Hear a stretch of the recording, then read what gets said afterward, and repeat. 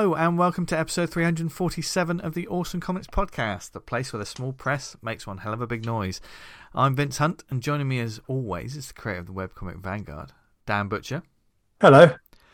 Comic writer, reviewer, and furry enthusiast from Tribute Press, it's Mr. Tony Esmond.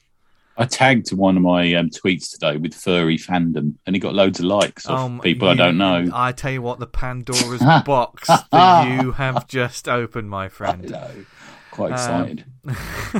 But behave, because we have a guest. Yes, joining us this week to talk comics, and our topic, which should be a lot of fun, is the comic creator behind such titles as Spine Chillers, and one of the greatest titles ever, I Cashed a Dead Man's Pension.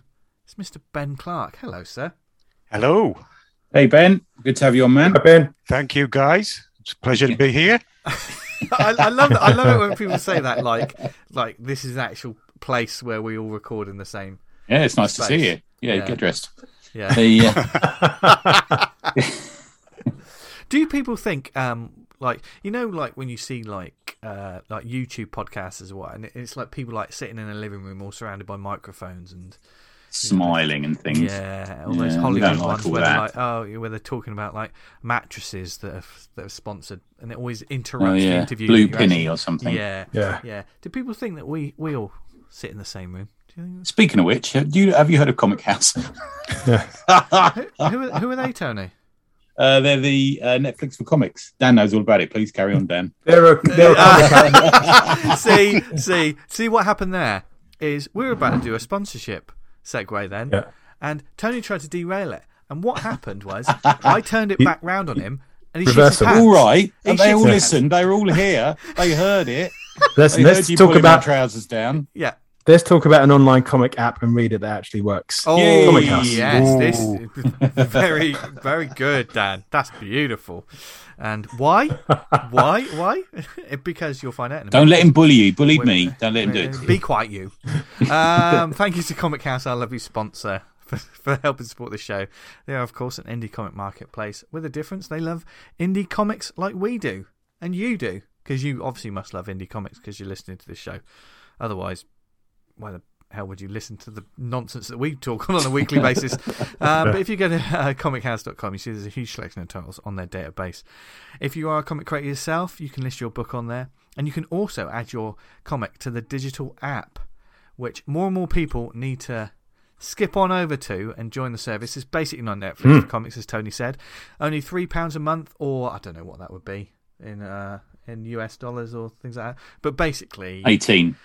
The $18. I don't know, do I? No, but I'm a banker. It's probably the price of it's about $4 or $5 in it. Something like that. It's probably the price of one average digital comic, monthly comic, isn't it? But for that price, you get access to an enormous library of digital indie comics by amazing creators that's being added to all the time. What great stuff is on there at the moment, Dan? We've got Zero Medal Issue 3, Project New Wave Volume 1 Issue 3, Commencement, and we've got Nevermind Truthful Comics Edition Volume 1 Issue 1. And I'm going to read the synopsises of those two last ones because they're new on the app. So we've got Project New Wave Volume 1. Our team decided to cool off in a secret safe house while the commander smooths things over with the big military bigwigs and explains why Project New Wave is so important. But there are many other powerful beings that roam the universe, and two of them are about to collide with one another. And we've got Nevermind, Truthful Comics Edition 1. Story synopsis: sometimes funny, sometimes depressing, always real. Nevermind is a slice of life autobiographical comic. Sometimes life gives you the craziest stories you simply can't make up.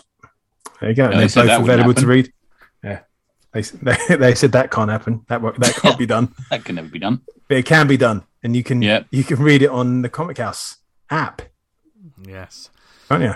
Yes, you can indeed. And you can get a 14-day free trial. So to find out more, go to comichouse.com today and discover why. We're all on there. It's good. And we like it. I mean, our comics are on there, as well as lots of previous guests, no doubt future guests. And are your comics on there, Ben? They're not actually. I should get in. I should look into that. Yeah, definitely. Yeah. If you've got a PDF, we can just upload the details. Yeah, it's a couple of minutes. Away you go. Yeah. There you go. And then it'll probably turn up. You never know. It might turn up in the top 10. Ooh. Yeah. And people, when you're in the money. I mean, people say, I'm not fussed about sales or numbers or whatever. Oh, I'm in the top 10. I did the same earlier, didn't I? Yeah, I said you went, oh my God, why am I in the top 10? I got a bit paranoid. Somebody's discovered the filth I'm making. Yeah. Good thing about the Comic House website is you can look at for artists, characters, writers, country of origin, age rating, rating. And also, so a good database system. Yeah, I like that. Lots of creators. You can add your profile pictures and like social media details and stuff. So basically, it shows up on the app.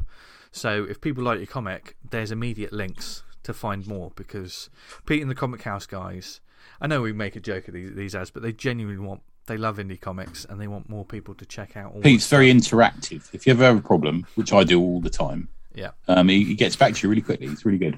Yeah. He can't help you with that problem, Tony, because he has. Has he? Yeah. Oh, I just looked up. He didn't catch it as well, did he? I just looked you up, Vince. You got 100% biodegradable 6, the Awesome Comics issues. Obviously, Comic House 6, 5, 6, 7, 8, 9, 10. You got Samurai Slasher Volume 2, Stalkerville, Tales from Beyond Infinity, Issue 1. Yeah. You in that one? Yeah. The Grime Issue 2. Yeah. Yeah. Red Mask and Mars. All the titles for that. This time I thought I did fuck all. The Spark Issue 1, 2, and you've got the Horde Chronicles Volume 1, Issue 1 on there. So more news on that soon. More news coming on that one. Yes. Yeah. So go to comichouse.com and check that out. Because right now, you know where you are with Comic House. Because before we get into our topic, this week... For the last 3 minutes, anyone who works at Comixology has just been cringing, waiting for it to come in.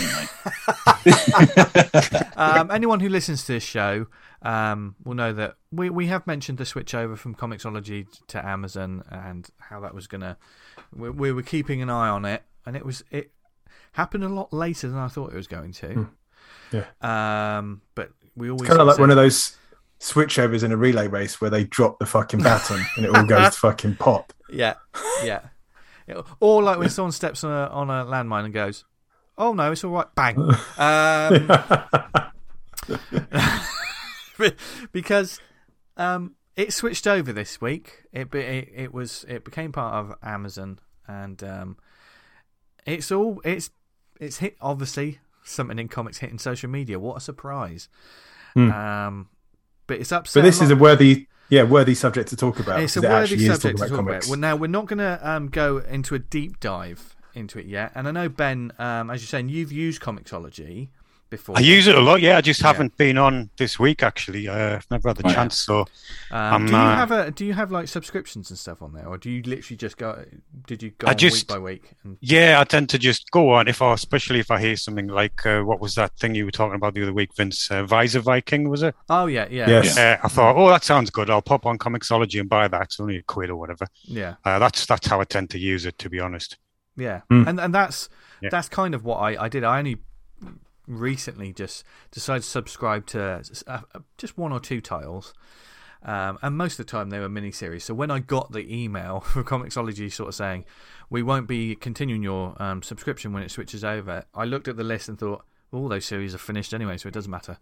But anyone who's listened to this show will know, especially myself, a lot of the time I'm mentioning I picked this up on Comixology. Yeah, I do it all the time. The thing is, if we're going to recommend something and we haven't, nothing's really lit our fuse that week, that's my first go-to. I go and look to see what I've missed on there, you know? Yeah. And I have absolutely loved just browsing the indie scene and like stepping away from... I mean, we on the social media, we did the digital browse of the covers. You know, that Europe Comics. We didn't have Europe Comics if it wasn't them. Yeah. There was loads of sales and stuff. And we're talking like Comixology has just stopped. It has not. But it has now been sort of merged in properly, fully into the Amazon banner, which has changed things quite a bit. And teething troubles is an understatement, do you think, Dan? Yeah, you could say that. Yeah, say that. My problem is the search facility. Yeah, totally and bored. The one-stop shop kind of element of it. I don't want it to, because every time it comes up, it seems to be adding in, because I buy novels and, Blu-rays off Amazon. I buy my comics off Comixology. So, just the recommends has all gone weird. And... It feels to me like a candle in the wind. No, But it's all I been don't folded know. into like the Amazon database, so you can Yes. kind of search for stuff, and it brings up fucking everything. Like, And you it just, feels like they've no, I gone, just want to look for comics. let's just push people to the Kindle. Let's just use the Kindle, And I've read comics on the Kindle reader before. Like there was the Comixology Originals and stuff, Yeah. which you could get as part of the Kindle library, wasn't it? That whole library. Yeah, we talked about that a lot, didn't we? for a Yeah, few yeah. months? Because I tried it a couple of times and it was good. Mm. But I still have my Comixology sort of fix, and I got used to it. Obviously, when you get used to a thing and things change, there's the don't like this new bad. But it feels like the changeover has stuttered somewhat. I'm still getting my head around it because I just heard the chatter, and it's only in the past couple of days that I've looked at it. Just before we started recording, I thought I'd type in comixology.co.uk, whatever the website was. It took me to the Amazon site, and when you're on there, I couldn't find my comics. I had to use the app to do it, which Tony told me. He said, I can still find them on the app. So on the Comixology app, you can still find your stuff, can't you, Tony? On the phone app. That's only if you bought it. Only Yeah, on you the can't app, find it if you haven't bought it. Yeah. Yeah. So another thing they've absolutely fucked up, and I really don't know how they've done this. All the URLs that you use to link to your titles on Comixology are fucked now. They're broken links. They don't go anywhere. Yeah. So all your titles, everything you've mentioned in the past, like if you kind of like got, say for instance, on a webcomic like mine, and I keep on referring back, you can buy this one on Comixology. Yeah. They're all broken, and like any business. If a bigger business bought out a smaller business, it would incorporate all those URLs as redirects to where you can buy that in their store. So like clients are just not clicking on links and they're dead. And like all those sales, you're missing all those sales. And for kind of like indie comic creators, you're trying to direct people to where they can buy your stuff. And that's fucking gone just because I don't know, for an oversight, I really don't know. Or It incompetence. really makes me think I should be backing up my purchases because some of them you can back up. Is it DRM? Yeah, the or whatever they call DRM. it?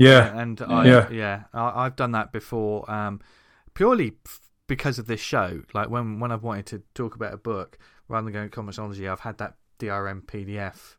Yeah. Which I've been able to reference, and I've still got those. And my library seems to be all there, but it's just. I'll give the app a try, but I was sending the guys before we start recording. I'm not sure I'm going to use Comixology anymore. I think I saw someone say on the internet, and I hear this. I've seen this seen this said a few times. Is you don't own the comics you buy from it. Comixology. No. There's a technicality. You don't own them. You don't have the rights to them now.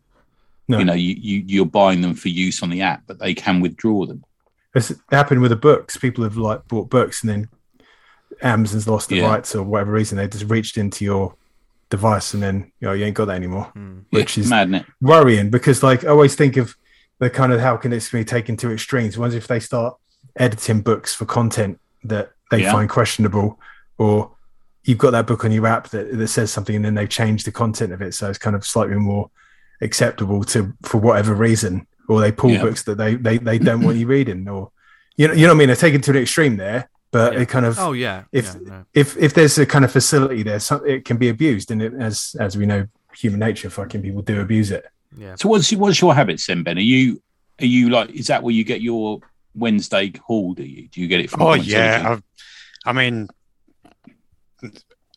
I don't tend to get to the comic shop these days. I'm at work all week. I'm with my son all weekend. I went to these comic shops in Newcastle, so that's like a 50-mile round trip. So I read pretty much everything digitally these days. Apart from 2000 AD and Viz are the only things I buy. Fly that flag. Is it obligatory for anyone in your area to read? Everyone has to read Viz and have. You get given it as soon as you get to 5th year at school. Yeah. The first time I ever saw Viz was at school. Well, it was still quite an underground thing then, and this lad in my class, Stewie, his brother was quite a bit older than us, and he'd be like, "Have you heard about the Viz? It's like the Beano, but they say fuck." And we're like, I've been reading it ever since. I'd like to read Viz on a guided view. I bet it works. Right? It would work. Yeah. There's so many panels on some pages, aren't there? It'll take you forever to read it. And I haven't used. I don't know what the guided view and stuff's like. I've heard that it's still there. Some people. Yeah, it's still there. Yeah. So at the moment, functionality has changed. So trying to come out of it and go back into another it's different. Yeah. But yeah, it's mostly still there. So obviously we'll come back around to this. I think once I need to look in basically just to see that if I could still read my comics properly. I mean, fingers crossed. It's like never. You should never buy the first version of a car, should you? It's a bit like that. Yeah. Or people get a new computer games console and they're like, "This is amazing. It can do everything. Give it 6 months because we have to fix all the bugs because we haven't. We've rushed it." So like a new girlfriend, isn't it? Yeah. I don't know. It just made me laugh. It kind of it just seems so ill considered. I can't work out the strategy. Yeah. Do you know, sometimes you think they've done that because of X, Y, and Z, but I can't see any conceivable strategy for what they've done this for. As a consumer of the product from Comixology on the regs, at the moment, it's quite confusing. But hopefully that will iron out in time. From a creator, we will obviously keep an eye on it from creators' perspective and how it's been for them. It's going to be very interesting to see what happens with publishers. Considering, for instance, Marvel have their own app. Everyone's got their own app. Of course, there's the other places like the Shonen Jump app, which more and more people DC are app, getting the DC app. I just think that they just got to be careful with it, and they've got to make sure they get it right. I just think people just go to fucking piracy. There's a big comic. There's the big website. Yeah, there's a big website, and you just go there and type in the comic title you want, and then you got every single issue ever fucking made from it. Yeah, and it's just like I don't agree with that stuff, and I don't. No, it kind of. I honestly think using pirate services does affect the fucking bottom line of comic creators, but especially if you're an indie creator, and every purchase is something in some small kind of way. So we're going to keep an eye on it. I don't know how we've got to a situation as years gone by that fucking this hobby is harder and harder to fucking keep up. It's just want to read. It's like in computer games where they make it so hard to get hold of an old game that sometimes piracy is the only way you can get it. Why? All of these people are saying, "Here is my money, please take it, so I can play it, whatever, or read whatever." It's all like we were talking about earlier. It's all about accessibility and easiness. I don't know whether it's true, but I read once that like music piracy went down massively when it became much more easy to just buy an album so quickly and cheaply and have it on your device within seconds. It's the old Bono quote, isn't it? When someone said home taping is killing music, and he said, "No, just shit. Music is killing music." That's some Bono. Yeah, exactly. But like, if you wanted to get, I want to get the newest issue of Amazing Spider-Man that comes out on Wednesday. Where does Joe Public do that? Where does Joe Public do that? What, 2 shops in central London? It's like in the the biggest city in pretty much the biggest city in Europe. There's 2 shops you have to go to. Both of them you have to go into the basement. Yeah. What is going on? Yeah, that's not even online. If you're talking about the north of east of England, there's only 2 shops in the whole area where you can buy the new issue of Amazing Spider-Man. And this isn't even factoring in the Kickstarter stuff. We won't go into that, but it's like, there's another fucking avenue. That people seem to be detonating. Yeah. And obviously with the pandemic that happened over the past 2 years, everything that's been happening, God bless the you indie comic shop owners out there who are fighting the good fight and doing what you can. Because we flipping love you all. Get your comic on Comic House. That's what I say. Look at that. That was the longest advert we've ever done. Yeah. Take note, Pete. That was a 20-minute advert. So it's interesting times, and once again, the comics landscape's going to be very interesting over the next 12 months. As it always is. But hopefully it will be full of fantastic comics. Unfortunately, we live in interesting times. I mean, if not, we could always hop in the DeLorean, couldn't we, and just pop back to here we go a time when nice. when comics when comics made us happy, and they were affordable. And available, affordable, good. Yeah. But yeah, I mean, now more than ever, we really need time travel to be a thing, and that's why we're talking about it this week. That's our topic. So we desperately want it, so we thought we'd talk about it. Yeah. Well, it's quite strange. I mean, this sort of popped into my head as a possible topic because I thought it's one of the major storytelling tropes and narratives. Yeah. And we haven't really had a focused discussion. We've certainly talked about books that are about like people going back in time or changing this, that, and the other. And I thought, all right, let's have a little sort of focused chat about it. And we've got some. Tony's got a question for us. We put a shout out on the social media, and you lovely people out there responded. And we got quite a lot of responses. So it says it all about time. We got responses from people I've never heard of, which is quite unusual. No. And usually there's like, hello. Yeah, thanks for listening. Yeah. But yeah, time travel. Now it's an interesting one. It's got its pros and cons, hasn't it? And certainly we're going to try and stick to comics here. Because obviously you've got the movies, there's the old Doctor and things like that. But when you're dealing with like images on a screen and that sort of narrative, it's very different from the sequential medium. So how can you get the whole time travel thing to work for comics? You have to think about it slightly differently, don't you, surely? Than just sort of like, I mean, we always harp on those people who are like, I wrote a film script and it didn't get made, so I'm going to turn it into a comic. Surely if you've written a time travel movie script, that's going to be difficult to turn into a comic because it doesn't work the same, does it? The medium's just very different. Do you know what I mean? Very different. Yeah, I understand. I think it opens up as a medium for stuff that is perhaps a bit more sort of pulpy. You know, when you look at stuff like travels back in time to fight dinosaurs, you know, or Flesh, or what was the Corbin one? Rip in Time, was it? Is that right? I just remember the Corbin one. Yeah, Rip in Time.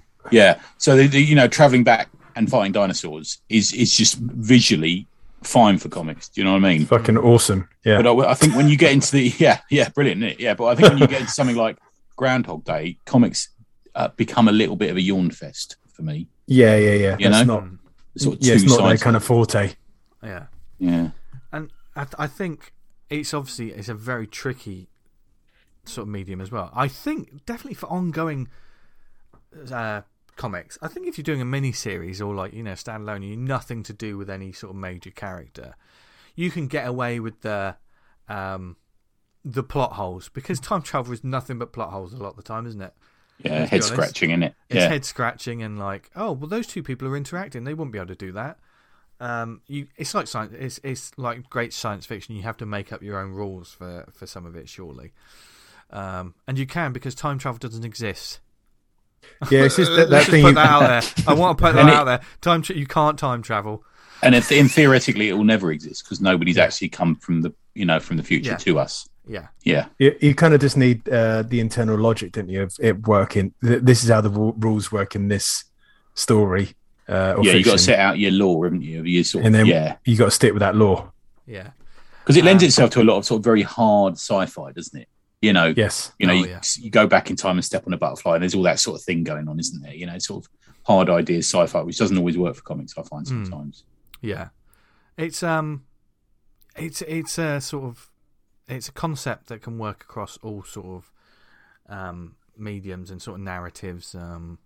You know, ever since it's Jules Verne, wasn't it? I wanted to say it, but H.G. Wells. H.G. Wells. Jules Verne did Around the World in 8 Days. Around the World in 8 Days. Yeah. Voyage to the Bottom. Yeah, all of that shit. Voyage Above the Sea. I was thinking of the old films I used to watch when I was a kid.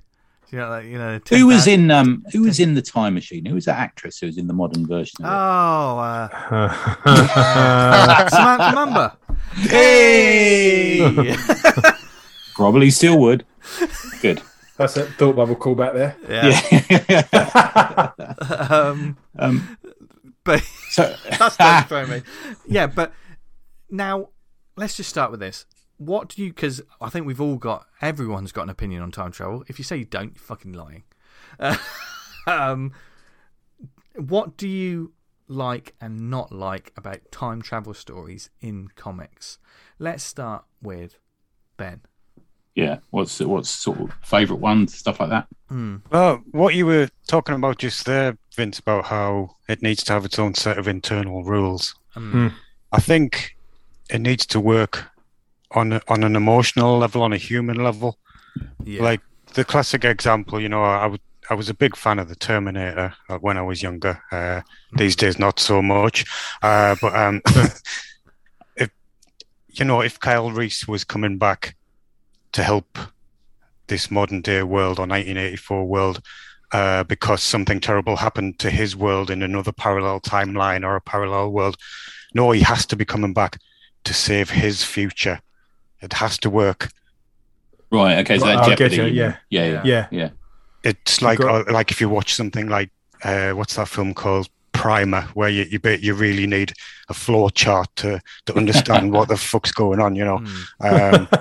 It's that's the sort of stuff I really like. Yes, there's simplicity to the Terminator. Like James Cameron could have been like, let's break down time travel. It was like, no, he's gone back in time to stop this, and he has to. Yeah, he knows he's never coming back. He's doing it for the people that he loves, to save them. Yeah, that's what really works in a time travel story for me. I do like. Does it? Sorry, go on, Tony. So I like the fact that you can't time travel with your clothes on. Yeah. Why would you? Well, it kind of strips any ability to sort of bring laser guns through, doesn't it, or anything like that?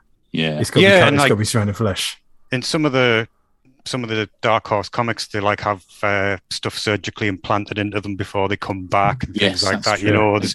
They played with those ideas loads. Terminator versus Robocop was like that, wasn't it? Yeah. Good. But yeah, that's what I like. It doesn't even have to be a technological story. I mean, there's loads of examples of supernatural time travel, and like my favorite TV series, Dark Shadows. There's basically imagine if Hammer Horror got the contract to make Neighbours. That's what it is, There's 3 massive time travel stories, and it's all because of witchcraft and things like that. They did a comic of that as well, didn't they? Yeah, there's been a few. Dynamite did some, didn't they? Yeah. Dynamite have done some recently. It had quite a long run in the 60s and 70s from Gold Key. That's right. Yeah. And Big Finish have done audio plays of it, haven't they? Yeah, they've for a program that finished in 1971. Surprisingly, a lot of the cast is still alive. So right. Okay. They've done loads of like sequel stories and stuff. Yeah, it's brilliant. I must give that a go. Yeah. All 1,225 episodes are on Amazon Prime if you got it. Fuck me. Yeah, I watched them all during lockdown. But yeah, they're like. They look like they're recorded live almost. They were recorded live. Yeah. Some of the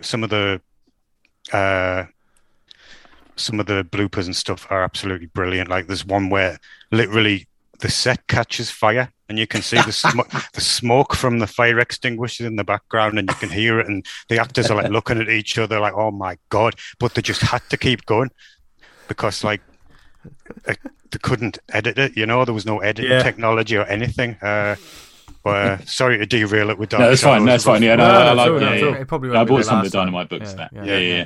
Yeah. But time travel they use in loads of different series though, don't they? Obviously that's just one facet of that series. But time travel is almost like a go-to, and we've seen it in TV shows and stuff. But certainly with ongoing things, because let's face it, the X-Men has massive chunks of it are time travel. Yeah, Days of Future Past. Yeah. Cable is a time travel story. Yeah, that's the thing about Cable. Is centered to his story, isn't it? There's a lot of comics that use it at some point. Someone comes from the future, But Cable, that's almost the reason for being, isn't it? That he comes from the future. Same with Bishop as well. Yeah, that's true. Yeah. Obviously, DC, you got Booster Gold. Booster Gold's a really interesting one, isn't it? So he was a sort of wasn't he a janitor in a museum, and he nicked a load of stuff. And then he comes back to be a superhero, doesn't he? He's got a flight ring, and Give it the big one. Yeah. Give it the I mean, big un. Superboy and the Legion is very time travel centric, and certainly was, because Superboy was obviously from, whenever it was, the 70s and the 80s, traveling forward in time. And one of their major villains. I learned from the Superman movie, if you fly backwards around the Earth really quick, it turns back time, because that's how time. Scientific facts there. Works. Yeah. And the Time Trapper was one of the villains in that, wasn't it? In Legionnaires 3, I think, was the mini series from it. Yes, that's a big part of it. Is Vandal Savage a time traveler?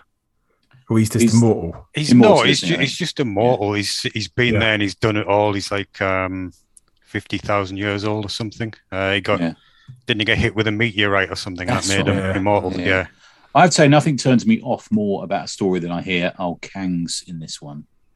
Oh, okay. Really? Yeah, they've overdone that too many times. Yeah, he's one of the major examples of like time travel and stuff like that. Well, Avengers Forever was one of them. Did you ever read that mini-series? It was a maxi series, wasn't it? Yeah, I did, yeah. That was good, and that's all about Immortus and Kang, and they, one's the other, and Rick Jones has to enlist Avengers throughout time, doesn't he? Yeah. Is that right? That's as I remember it. That sounds good. Yeah. It's pretty good.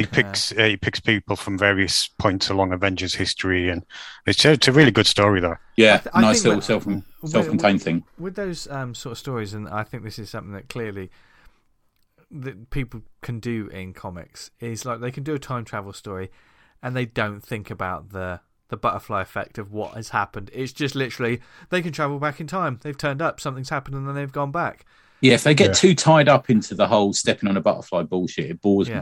Yeah. They tie themselves up in knots around it, Yeah. Can you imagine what Cable would be like? If anyone actually thought about it. I think there was another one. Old Man Logan's another one a bit like that, where he came back in time to present times, didn't he? I quite like that one. Yeah, I didn't see that through. I really liked Old Man Logan, the first one. I just don't like the fact that they've just bled that fucking horse. The Diodato stuff was good. I really like that as a comic, but... Yeah, and another one I was thinking of is The Flash, which uses time travel a lot as well, doesn't it? Oh, God, yeah. Before we do the question, Tony, should we have... obviously, we put a shout out on the social media, and thank you once again for all the replies. Just going to go through some now. Ludologist. Good old Ludologist. Hey. He said... Isn't he something like Dora the Explorer now? He's Guinness Adorer the Explorer.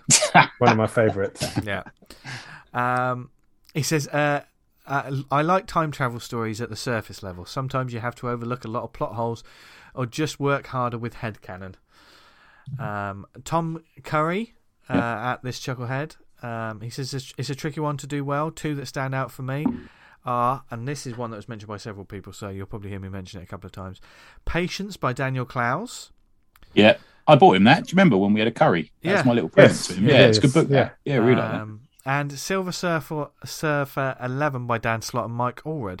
Both of them had time travel as an essential aspect and built the rest of the story around it. Yeah, good. John Ottaway said it's definitely overused, especially when it goes all Bill and Ted and characters go back to help stop themselves doing something. Yeah. See Wolverine in the Age of Ultron. There are definitely times when it works. I'd Put Away by John Late. Level 8 comics right up there amongst them. That's a great one. See, John would love to go back and maybe murder some people, This is John Ottaway, yeah. More people, you mean, Danny? Allegedly. Yeah. He'd be Johnny 600 if they knew the He's truth. not a murderer, he's not Jack the Ripper. He's not Jack the Ripper who now lives in present day England. Time travels. Oh, I know he's about to text me. He's looking at his phone now, ready to text me with a message. Yeah, get ready. Sorry, John. Mega City Book Club. Eamon says there's another vote for Days of Future Past. Also handled well in Strontium Dog, the Ragnarok job. Yes, and I was thinking about Strontium Dog. That was one of the ones on my list because not only does he go back to Viking times, which is where he meets Doodad, doesn't he? But he also has Wolf. That's it. But he also has grenades that jump time. I thought that was the coolest fucking idea as a kid. Yeah, they would freeze time, so like the planet moved on, and then it's really horrifying. Every time it's the person like frozen and suffocating in space. It's just Should that be like a war crime? Surely that weapon that's absolutely lethal. Yeah, but like he goes back in time to sort of like rescue Ronald Reagan, doesn't he? From assassination. Oh attempt. yeah, that one's brilliant. Yeah. Yeah. Doesn't he go back in time to kidnap Hitler at one point as well? Yeah, that's right. Good point. Yeah, that's yeah. right. Yeah, The classic go back in time and get Hitler. Yeah. I'm sure that's been done many times. Yeah, if I ever hear in a movie anyone goes, "Oh, would you go back in time and kill?" Click, it goes off. The movie goes off immediately. Yeah. That's just overdone. But yeah, it works. It works with him. Eamon also mentioned that Swamp Thing became unstuck in time and was supposed to be Jesus, but DC said no to number 88. I know, that's great, isn't it? Yeah. He met Enemy Ace, though, didn't he? He did a bit of that, and he hopped through a few different characters, I think, in that. But yeah, I'd love to have seen a Swamp Thing Jesus story. That would just been It's a new one. What's that one we did at the? Oh God, the writer artist Greg Hinkle and what do you call it? And Airboy. Airboy. Yes, that's a bit of time traveling in there. Yeah, that's true. Yeah. Simon Russell mentioned the one-off of Time Bandits with Steve Parkhouse's art. Steve Parkhouse is great, man. Really good. Skinny drawn boy. Despite writing a time travel comic, I haven't read any. Oh, okay. Okay. He's got a laughing emoji. You must have read even if you can't recall it, because it's fucking littered throughout comic. Yeah. Even if you just read a Legion comic, there's going to be an element of time travel in there somewhere, or a Booster Gold. Yeah. Alan Spinney says Michael Crichton's Timeline was an excellent book about time travel. I love those type of adventure stories, but can't stand let's change history by meeting our younger selves, even though it's impossible. Those bore me silly now. Done, and done. Absolutely right. Yeah. It's like write a dream, lose a reader, isn't it? It's the same as that. Yeah. It's like you wouldn't. Well, ideally, I would like to go back and tell myself not to do certain things that have fucking turned out disastrously. But to put it in a movie would be boring. Yeah. I think Jean-Claude Van Damme's Time Cop was the definitive word on that. And that was a comic first, wasn't it? A Dark Horse comic. It was. Yeah, you're right. Yeah. So after that was done, it was like, look, there's nothing more to be said. Anything that Van Damme does cannot be redone. I think that should be a rule of some kind. And at Duncan Muggleton, Duncan says he's a big fan of time travel. I'll read anything with time travel. I like the smaller stories where it's used intelligently. Current examples I can think of are movies Time Crimes and Primer. Time Crimes is a great movie. I've not read that one. I've not seen that one. He does mention Valiant's Ivar Time Walker is really great. Yes, one of the three brothers. Yeah. Oh, he's Armstrong. Eric, not Eric. Eternal Warrior. Yeah, that's a good series. That was only they didn't last very long compared to the other two brothers, but it's pretty good still. Yeah. And he says The Forever War is my favourite book, which has been adapted to comics. That's a great book. Yeah. That's a fucking brilliant book. Is that Haldeman? Really Joe Haldeman. Yeah. Dave Robertson. Why did you have to write one that I can't say, Dave? Well done, Dave. Nigel. Oh yeah. Lowney's Spleenal. Where he Spleenal, goes we did an episode on Spleenal, me and him. Back in funny. Time. How do you say the name then, Tony? I can't remember. Where he goes back in time to stop his younger self having sex with his girlfriend, now wife. Convoluted, thought-provoking and hilarious. We'd all do that, wouldn't we? Stuck in relationships like we are now. A couple of other quick ones. We did have quite a few actually, so I'll just rush through these ones. Rob Hardingham, Indigo Prime Killing Time by John Smith and Chris Weston sticks out for me. Yeah. Oh, that's a good story. Yeah. Tooth. Yeah. Traveling through time and multiverse on a steam train with Jack the Ripper thrown in for good measure. Not saying it's you, John Ottaway. Andrew Clemson, maybe not the best, but Legion killing a young Xavier to kick off Age of Apocalypse always stuck with me. Okay. That's very true. Yeah. And Paul Hostetler, clever book by Jess Fink, We Can Fix It, where she uses time travel to try and give advice to her younger self. Doesn't bother with paradoxes or any of that nonsense. A cool way of doing autobiocomics. I've not seen that. That sounds interesting. Yeah, and he if you look at the thread, there is a picture of the panel, which is probably quite interesting. That's an interesting. Yeah, that sounds really interesting actually. In terms of an autobiocomic, like creating it now, but what would you if you were looking at the things that you did, what would you say? What would you say to the person at that moment? That's a interesting way to do autobio, if you ask me. And what would you even listen to yourself if you turned up in the future? I don't listen to myself now. I'd probably look at the state I've become and then just jump off the nearest cliff. Don't be like that. I've got a couple of mentions. Can I do a couple of mentions? So I've got The Rook, Rest in Dane. Did you ever read that? It was in the original Warren magazines. He had his own magazine for a while as well. And he travels. It's a bit of a Doctor Who writ crossed with a sort of pirate thing. He travels through time and space in a large Rook chess piece.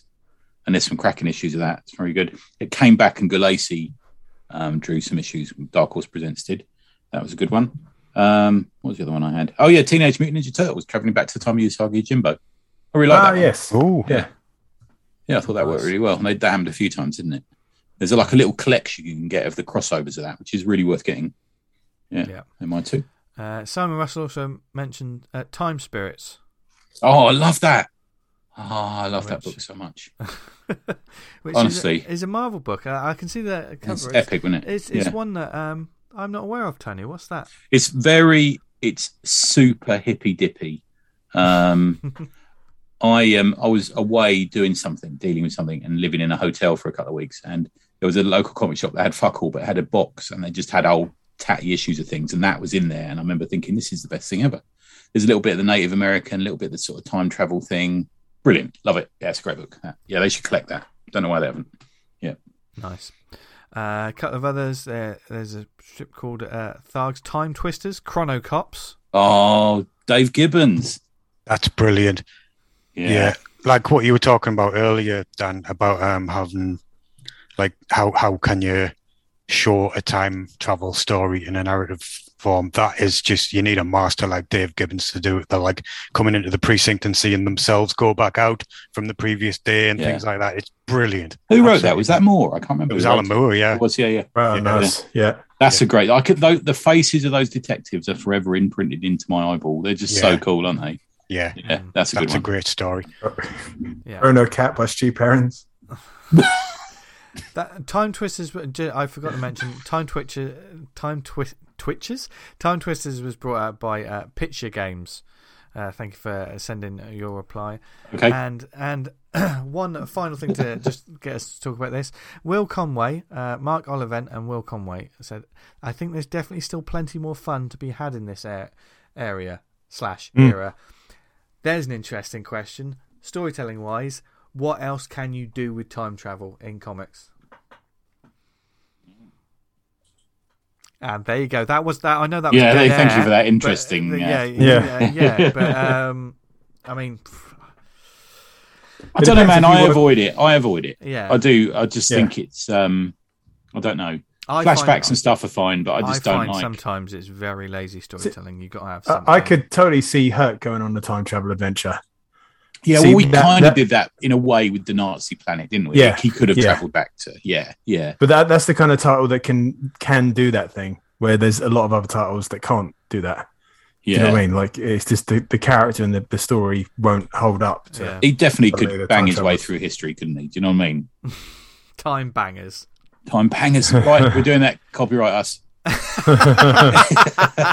That was one of the ones on my list, actually. Not Time Bangers. It was an Eros comic from back in the day. Yeah. Okay. Yeah. For those who don't know, that was Fantagraphics imprint for material of a saucy nature. Please go on. Well, don't stop. Keep going. Yeah, the only one I've actually got is Birdland by Gilbert Hernandez. Okay. But it has loads of pictures of the other titles on the back, and there's one I was always fascinated by. I've never read it, but I did a bit of research today, and there are a few copies on Amazon. So God knows what my recommendations are going to be like from now on. Yeah. It's called Time Wankers by. I'm going to eBay now. Yeah, by Steve Sullivan. Yeah. It's basically, it sounds like it's about a couple who travel through time to various time periods to meet various famous people and have sex with them. I'm literally typing it into eBay as we speak. Right. I think the cheapest copy was 21 quid, Tony. So I found one. I was from Canada. Time Wankers Series 1, 1991. Yeah. Why are there loads of bags that say wankers on them? There's not many comics. Okay. That's a shame. Oh. We could add another live eBay episode. Yeah. Yeah. Yeah, Listeners so get on like it. them. Yeah. I've never seen a copy in the wild, but I think most of the Euros comics were banned in Britain, weren't they? Yeah, they were hard to get one. You occasionally see them at Marts, actually. Yeah, that's where I got Birdland at the Newcastle Comic Mart. God, about 20 years ago. Yeah, and that is well, it's something, all right. But yeah, I've just sent you boys the picture of Time Wankers. No, amazing. Got to see this. Even the cover's a bit dodgy. Yeah, it is, isn't it? Yeah. Oh yeah. They came, they saw, they fooled around. I mean, that's so there's a sort of couple embracing in the Rick, and then there's like a Minotaur figure behind them. Clearly, he's got his hands on both their bums as well, from the looks of it. He's about to grasp them, isn't he? Yeah. And he's definitely a naked Minotaur. I'm just gonna say something. Yeah. Did Minotaurs ever exist? Yeah, that's what I'm saying. We're kind of going into fiction there. Yeah. Rich. Oh yeah. That's your big objection. Your time travel comic, I just didn't buy it because Minotaurs don't exist. Yes. No. You charlatan. That's just nonsense. You lost me. Is it?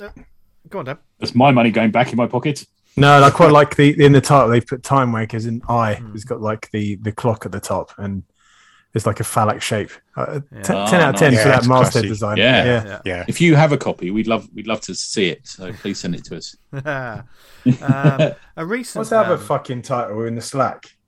Someone said it's like an erotic manga with just big burly men. About men with big knobs or something. PXD were putting it in there. Something about an island or something, wasn't it? I think he's a fan of that stuff, isn't he? And he said, "Why have men in manga always got big knobs?" I hadn't noticed that, PXD. I hadn't noticed that. Yeah.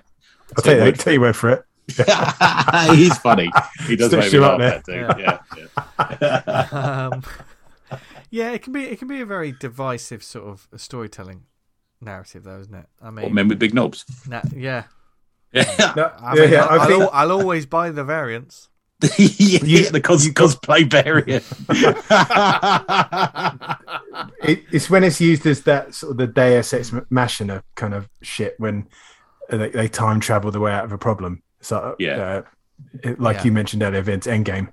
Endgame, yeah. We're absolutely written ourselves into a fucking corner. We didn't think how to get ourselves out of this. Yeah. Oh, time travel, that'll work. The time travelled. So and so. One character's died. Let's time travel and get a version of her that didn't die and bring her back to the.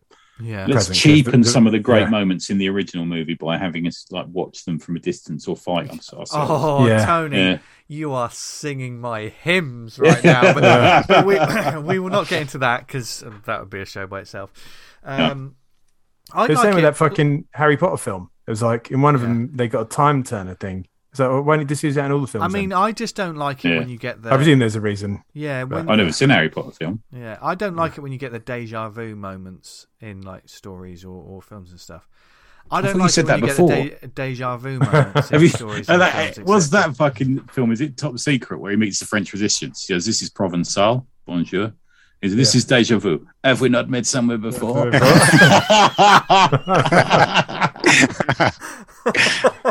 Oh dear, but I like it. Dare I say it? I like my time travel to be simple. I understand people travel through time, stuff happens. Now just entertain me. I don't want to be. I'm not one of these. Well, can you imagine what all that'll do? The ripple. Oh, I just want Kurt Swan Superman to go back, fight a dinosaur. Yeah, and then come back to and it's not changed anything. I just like watching Superman fight a dinosaur. Yeah. It's the same, like we mentioned Superman, the movie, like, oh, Lois is dead. Let's go turn back the Earth, go back in time. Yeah, okay. I kind of accepted that because it was quite fantastical when I was a kid, as I imagine many a bit younger. But it's fine by me. We weren't physics majors. I mean, I got sent out. I got sent out of class for saying that in secondary school. You could in the science lesson. Let's just turn back the Earth.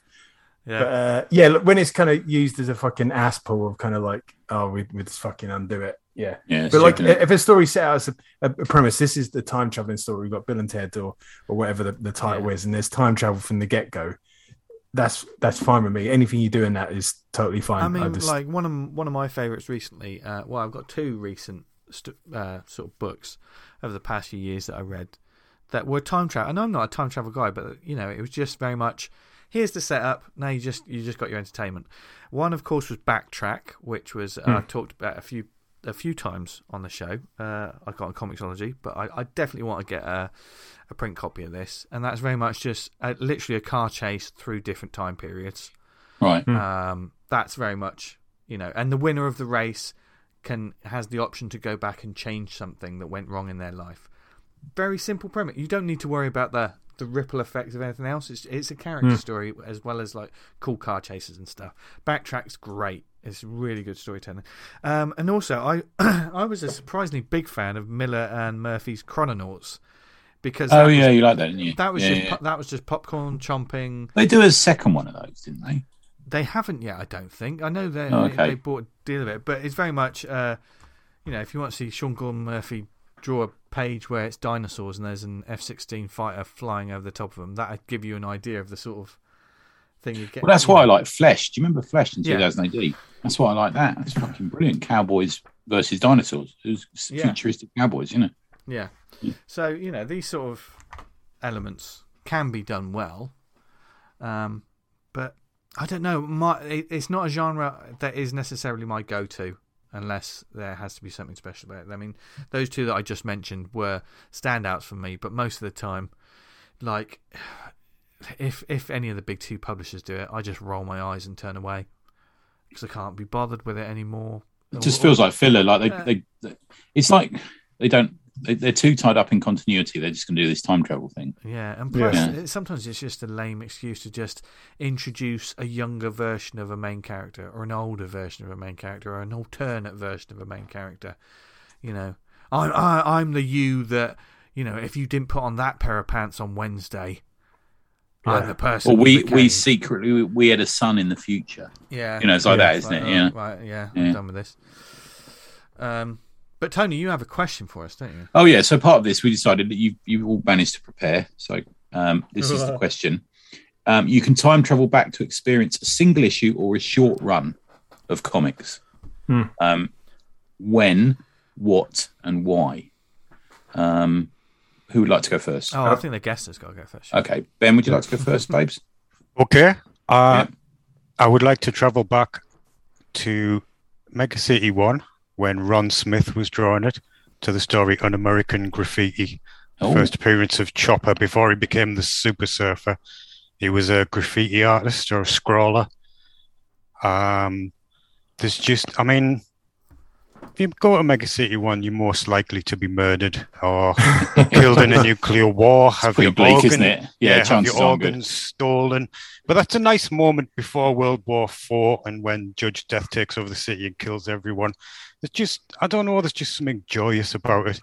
It's just... we were getting like short runs of Dread, weren't we? With just, Bolland and all these sort of, some Mike McMahon. There was some incredible stuff going on. There's something about Ron Smith's work on Dread I love so much. There's just something joyous and wondrous to it. Well, isn't there? Yeah, it's like Mega City 1's a horror show, but it's also an amazing, wondrous place. And yeah, I'd like to be there shouting on Chopper against the Phantom, who was actually a robot and was bored and decided to become a scrawler in his spare time. It's a ridiculous story, but it's probably my favourite Dread story ever. There was that sort of 4 or 5 years where Chopper was the coolest character in the prog, I think. He was just, it was that. He gets out of the cubes after about 3 years, and then he turns into a Super Surfer, and then there's the Midnight Surfer, and after that they put him away forever, basically. And they let him out during Oz as a contrived sort of way to that's right. to go and as a cover story for Dread to be there, because they know the crazed lunatic judges are hiding in Ayers Rock. It's a long story, but anyway, but yeah, and then they did Song of the Surfer with Colin McNeil, where oh my god, that is just so powerful. Yeah. You're right about Ron Smith, man. I mean, I was reading it back then. I think we were both kids. I love Ron Smith. I love him so much. And there was something well drawn, but just nasty about the way he drew stuff for me. Yeah. Yeah. Like, yeah, he did the newspaper strips as well, didn't he? For a long time. He did. Oh, he did nearly all of them, I think. Yeah, they were good as well. Yeah. He was a master. A few years ago he died. Was it 4 or 5 years ago? I think he died, didn't he? Yeah, it's not too long ago. He was a good age. I mean, he served in the Second World War, I think. That's right. Yeah. He drew for Valiant, Hotspur. Yeah. I know. I saw a cover so that they were talking about online, and I think Dave Gibbons had inked him on cover. I can't think of the name of it now. What was the snake vigilante character? King Cobra. King Cobra, yeah. He'd done something with that. Yeah. That was great as well. Yeah, no, he was a great talent, wasn't he? Yeah, and very distinctive, sort of idiosyncratic. Something you could always tell her on Smith book, couldn't you? Yeah, definitely. I just loved his work. So yeah, that's me. Cool, nice one. Next, guys. I'll happily go in. My one may be a bit strange and controversial, so Dan, you go first. Okay. This was kind of like looking back at absolutely rose-tinted glasses. I'll be traveling back to June of 1993, and it was just after the death of Superman. Oh, okay. And the reign of the Superman story started, and 14, 15-year-old me and the three other friends I had that read comics were fucking all over this. It was just absolute fucking hype train. I think we was going down the comic shop every week, every Wednesday after school, trying to see like when the next issue was out. And this is obviously pre-internet days, so there was no fucking spoilers on what was coming up, what the hell was going on. Everyone was reading on that. There's 4 different Supermen, and like any one of them could be Superman. You don't know where the story's going to go, and we were fucking just rabid after it. Looking back, it's not that great. I don't think it holds up too well, the reign of the Superman storyline. But for what it was, we was this fucking. I was eating it up as well, man, at the time. Yeah, absolutely couldn't get enough of it. And there's a bit where the cyborg Superman fucking goes rogue and sort of shows his colours as being like a bad guy, and he takes out the Eradicator, and it was like, oh my lord, it was just great. We loved it. Kept you guessing, didn't it? That one, you were never quite sure. You obviously knew it wasn't. You didn't quite know who Superboy was. Steel was a whole other thing. He was more sort of heroic. But the other two, you were like, what is this about? It's hard to make out. It could be them. It could be that one. Yeah. And then, in the end, it was none of them. Yeah. Spoilers. So, spoilers for. It was the guy with the mullet. Yeah. I thought it would have been quite awesome, the robot one. But yeah. Is he still around as a bad guy? Yeah, he comes and goes. He was around fairly recently. Well. Eradicate, does as well. Yeah, Eradicate was in it fairly recently, I think, wasn't he? Yeah. Oh, cool. Because I think I remember that the Superman's about to get blasted with a load of kryptonite gas. The Eradicator throws himself in front of it, and as the blast goes through Eradicator, it repowers up Superman, and he's back after that point. But anyway, I digress. Cool. I do mind. So I'm going to travel back to a period of time between 1983 and about 1985, when I was, jumping on a bus and a tube to get into London to go to Denmark Street to Forbidden Planet, because I was buying my comics from Forbidden Planet there. But it was the period of First Comics, so when First Comics started, and this was like quite a revelation for me at the time, because there had been other companies, Atlas and some other companies who'd come up, Comico, I think it was around the same time, who'd come out and produced their own sort of line of comics. But for me, this was like real top quality, interesting, and occasionally a little bit saucy. So I was buying these. I've still got all the copies that I bought from back then. American Flag came out as sort of one of the big first waves. E-Man came back again, who was great. Badger and Nexus, which I'm big fans of. Then you had Star Slayer. Grimjack came slightly afterwards. You had John Sable Freelance from Mike Grell. You had Mars, which was amazing. And this like utter little explosion that only really lasted a short amount of time, but is just absolute fucking solid quality for some books. You look at how well people think of American Flag these days. The Steve Rude stuff in Nexus, for example. The Tim Truman stuff in Grimjack, just absolute brilliant quality, and I was eating it up, and it was the only place I could get them, because back then you were still getting comics in newsagents and stuff, but you couldn't get First Comics in newsagents. It was the only place you could get them, and we were sort of pouring in there and grabbing them off the shelf as soon as we could. Yeah, loved it. Absolutely loved it. What a period. And since I've gone back and I bought every First Comics issue that came out, and love them. Absolutely brilliant. Yeah. I think everyone. I think a lot of people's picks are, that time when comics was just really hitting your veins.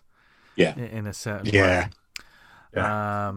And mine, I had one original one. This is the one that's slightly more controversial, but I slightly pivoted. So I'm going to be cheeky and briefly mention two. The first thought I had was it was really that time when Image Comics launched. That, the Spawn, Youngblood, Savage Dragon, when everything came out, and it just felt like a shift, and it just felt like something new. And this was when comics, for me, I didn't have a local comic shop. These things weren't. This was like nothing I'd really seen before, and there was a definite sort of buzz and excitement in the air. And I know we look back and just sort of say, "Oh, those stories weren't written very well or weren't," but at the time, it felt like they were fucking awesome. You just get caught up, whether you're caught up or swept up in the wave. But I think that's the point of nostalgia anyway. With a lot of the stuff we love, sometimes you go back and just think, this isn't as great. So definitely that whole sort of period. And I had friends who bought the Spawn and stuff. I didn't buy them. It took me. I had a delayed reaction to like getting caught up in it because I was trying to find the series I like, and I eventually found Cyberforce, and the rest is history. Blah blah blah. So there was that moment, but another sort of, I think it's a sort of arc, or it's a storytelling. Is it the first time we ever met, me and you? I mean, I play that back in my head every day. I know you refer to it as the bank. Wishing I could go back and change it. No, where's Dr. Sam Beckett when we need him? Oh boy. Oh boy. But for me, and it's Age of Apocalypse. I fucking loved this whole thing.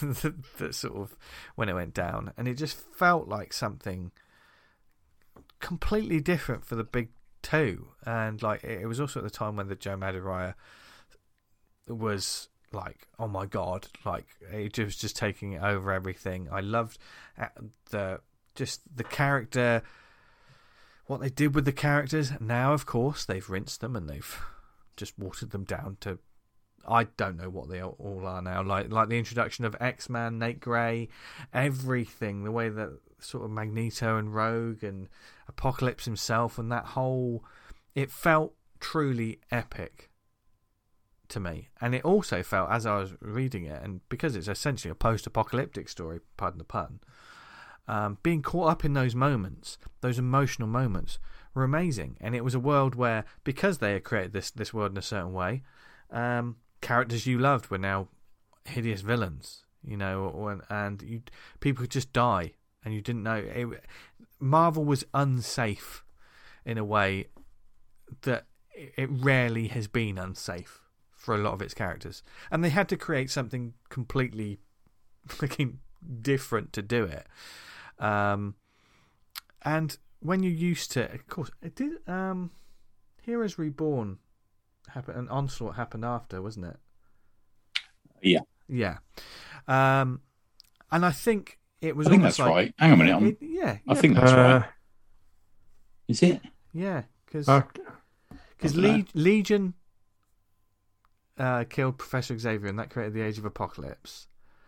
And I think afterwards, Professor Xavier obviously merged into Onslaught, and that created the Heroes Reborn, which came afterwards, wasn't it? I think. Yes, because Heroes Reborn was when the Image guys came back, and they were still doing their thing when Age of Apocalypse was happening. Okay. But yeah, and Sabretooth as a hero, and they sort of switched things around. They created things that in this story were brilliant to me, and I love them. I know there was lots of different series. I like the fact that they just stopped everything and they switched the titles as well. Do you know what I mean? There was no more X-Men because this is the world you get now. That was fucking awesome. You can't do that now. I think one of the reasons that it stuck to me I go back to that time, because we can never have that again. Because of what the product has become. And yes, I called it a product because that's what the Marvel books are. Because they won't do that again. They'll use that IP to do another, here's Age of Apocalypse, here's a Wolverine miniseries that no one cares about, blah, blah, blah. But at that time, it was big things. What year was that? Was that 16, 17? 96, 97? Was that was late 90s, wasn't it? Age of Apocalypse? I'm not sure, man. I'm not too sure. About 97, I think. And then was on Heroes Reborn, was that about 98? Yeah. 89, something like that, I think. Yeah. And in some ways, the Age of Apocalypse sort of spoiled it for me, because I wasn't. The Onslaught, I know it was big deals when it was happening, but I wasn't really fussed about it. I think I had my sort of what the hell's going to happen, but I do think about getting like you can get like omnibuses of the whole thing, can't you? You can. There's a big hardback come out of it. Yeah. But sometimes I think I saw it in a shop once. And I looked through it, and you know when you think, I love this, and you open it up to a page that isn't the best page, or because it's printed on like newer stock, the colours look awful. And I opened it up and just thought, oh God, this isn't as good as I remember. But I think I will. I would like to read that whole story again, because Age of Apocalypse, fucking loved it, man. I really did. So that's my one. I time traveled to that comic moment when it felt like there were stakes. Yeah. Well, do you notice how we all avoided the whole thing? I'd go back to the day Action Comics 1 came out and buy 500 of them, and then I could buy half of Hertfordshire. We all avoided that. I think comics is a medium that's all based around experience and emotion. We all are fond of certain titles because we remember. It's based in nostalgia, isn't it? A lot of this stuff, like everyone's they sell a lot of books, don't they? Yeah. I mean, Tony's going to be crushed by the nostalgia that he has surrounding him one day. Sadness. Yeah. He's looking forward to that. What are you talking about? Yeah. What, being crushed? Naked. Well, way to go. Yeah. My Deadly Hands of Kung Fu omnibus caught me right on the knob. What he would have wanted. Yeah. He died as he lived. Yeah, surrounded by comics. with his dick in hardback. Slamming it shut. It was that copy of Time Wankers that he ordered. Final straw. Yeah. No, I can't order one. I'm upset. I'm gonna have to reach out. Who's that bloke that me and Adam always try and get comics out of? The old bloke, the old grumpy bloke. I bet he's got a few down the back of his couch. Time Wankers. Couch. Yeah, but of course, keep the conversation. I mean, there's so much that can be said about this genre. I mean, is it something, Ben? Has time travel been something that you've been interested in, like creatively, to sort of create something around, or is it just because I know me personally? Well, I'm not. There is an element of time travel because you do collect characters from different times in Spine Chillers, don't you? I do. Yeah. Do you want to just let us know what that is, just because it's kind of a nice opener for that sort of thing? Yeah. But it's a webcomic I used to do.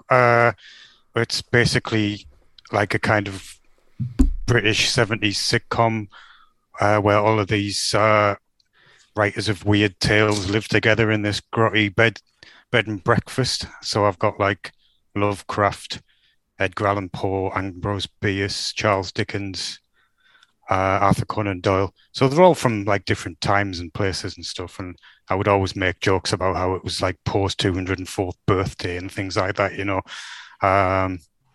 But it was like a sitcom in a strip, basically. They have to put up with the complexities of modern life, including going to a comic convention. They go to a lot of comic conventions, and there was a running joke where, because like the main three characters were like Lovecraft, Poe, and Bierce. Like Poe was like the zany one. Bierce was a little bit more sensible, but he was a bit of a space cadet.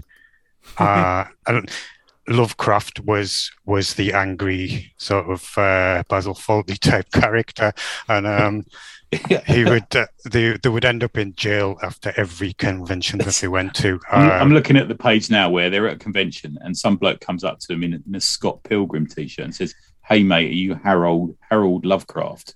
And he knocks him out for getting his name wrong. Yeah.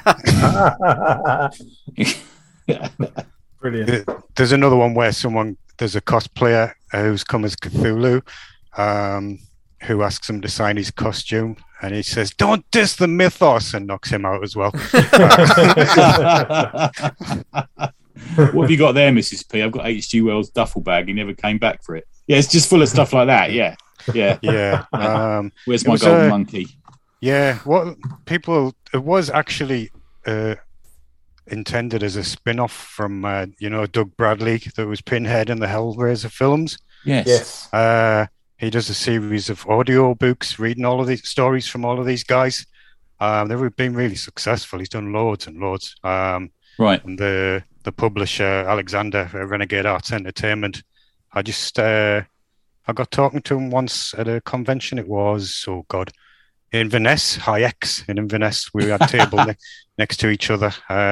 He bought my comic Mothman About the House, which is a similar sort of thing. It's like a sitcom where all these like 40 beasts live together and they just sit around watching Dad's Army and stuff, But like, he thought he really liked it, and he like offered us a job doing this. So anytime Doug would do a new volume of the audio books, like say he would do, because Dickens wrote quite a lot of horror stories.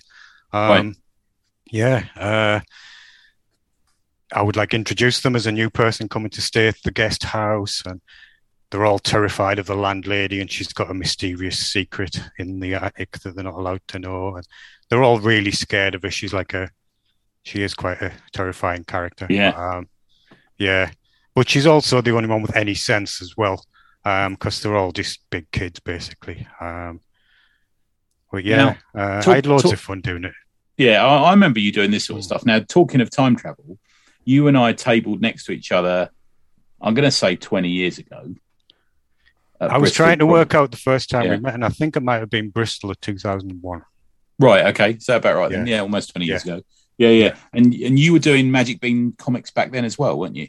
I was, yeah. I think it was 2000, the first comic I did. I was back at home living with my mother from university and just wondering what the fuck I was going to do in my life, basically, And comics have always been my first love, mate, you know what I mean? It's just, I went through phases where I wanted to be a filmmaker, like when I was at university and stuff. What I really realized was I like to write, I like to draw.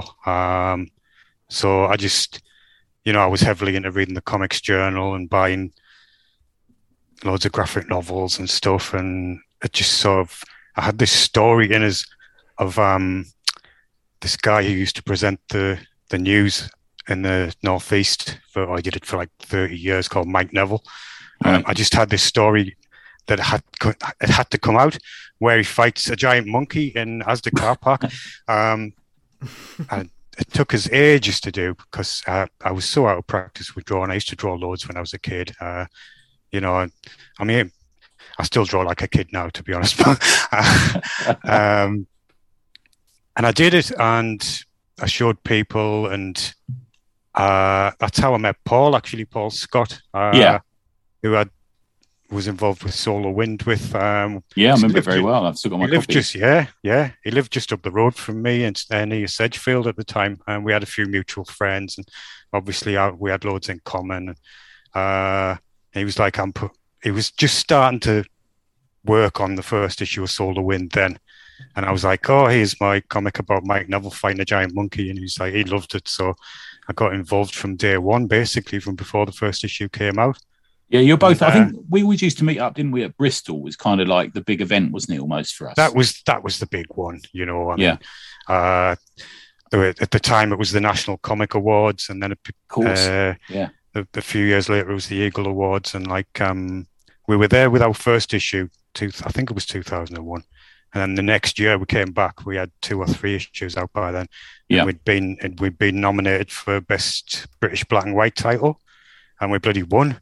And we just couldn't believe it, And it just seemed to capture a little bit of something. Solar Wind, it was for Vince and Dan. It was like it was an affectionate piss take of the old British weeklies, basically. The British way, something you love, take the piss out of it. Did Ed do stuff for Solar Wind? I'm trying to remember. He did, yeah. He did. He did a story with Al Ewing called Destructive War. Huh. Yeah. Now I remember Al Ewing back from these days, and I remember him dressing up as a monkey at a convention, and he denies this. So it might be my memory playing up on me, but he was definitely at your table, wasn't he? Oh yeah, he was involved from Solar Wind from quite early on. When I think he'd maybe had one or two Future Shocks published at the time, right? But he knew a lot of the guys because there was quite a few pros that done stuff with it. Yeah, like Rufus Dayglow did some stuff for us. PJ Holden, Gordon Rennie wrote a story. Matt Smith, actually, the editor of 2000 AD, wrote us a letter as Tharg for the first issue. Right. Yeah. It's a weird one, and I know we talked a bit about this when we saw it, but just for people here, we were interested in talking to you a little bit about how the scene has changed, because it was small press was so much smaller then, wasn't it? God, it was, yeah. Was it like 10 of us probably would take it at the most, wasn't there? Yeah, I mean, we met like you and Ed and Steve Tillotson and Gareth Brooks. Yeah. The Dog Breath, was it Dr. Bob who did Dr. Bob, yeah, and then Dave Bolt, took over from Amanda. Shane Chebsey, he was there, wasn't he? Yeah, with Small Zone, which is still, I think, a brilliant idea. But he put so much work into it. He'd carry that fucking suitcase around with like everybody in the world's small press comics, and what did he get out of it? Just love, and I think some people don't know, he would sell your comic on his table for you. Yeah. He was like it was like a physical version of Comic House. Yeah, that's true.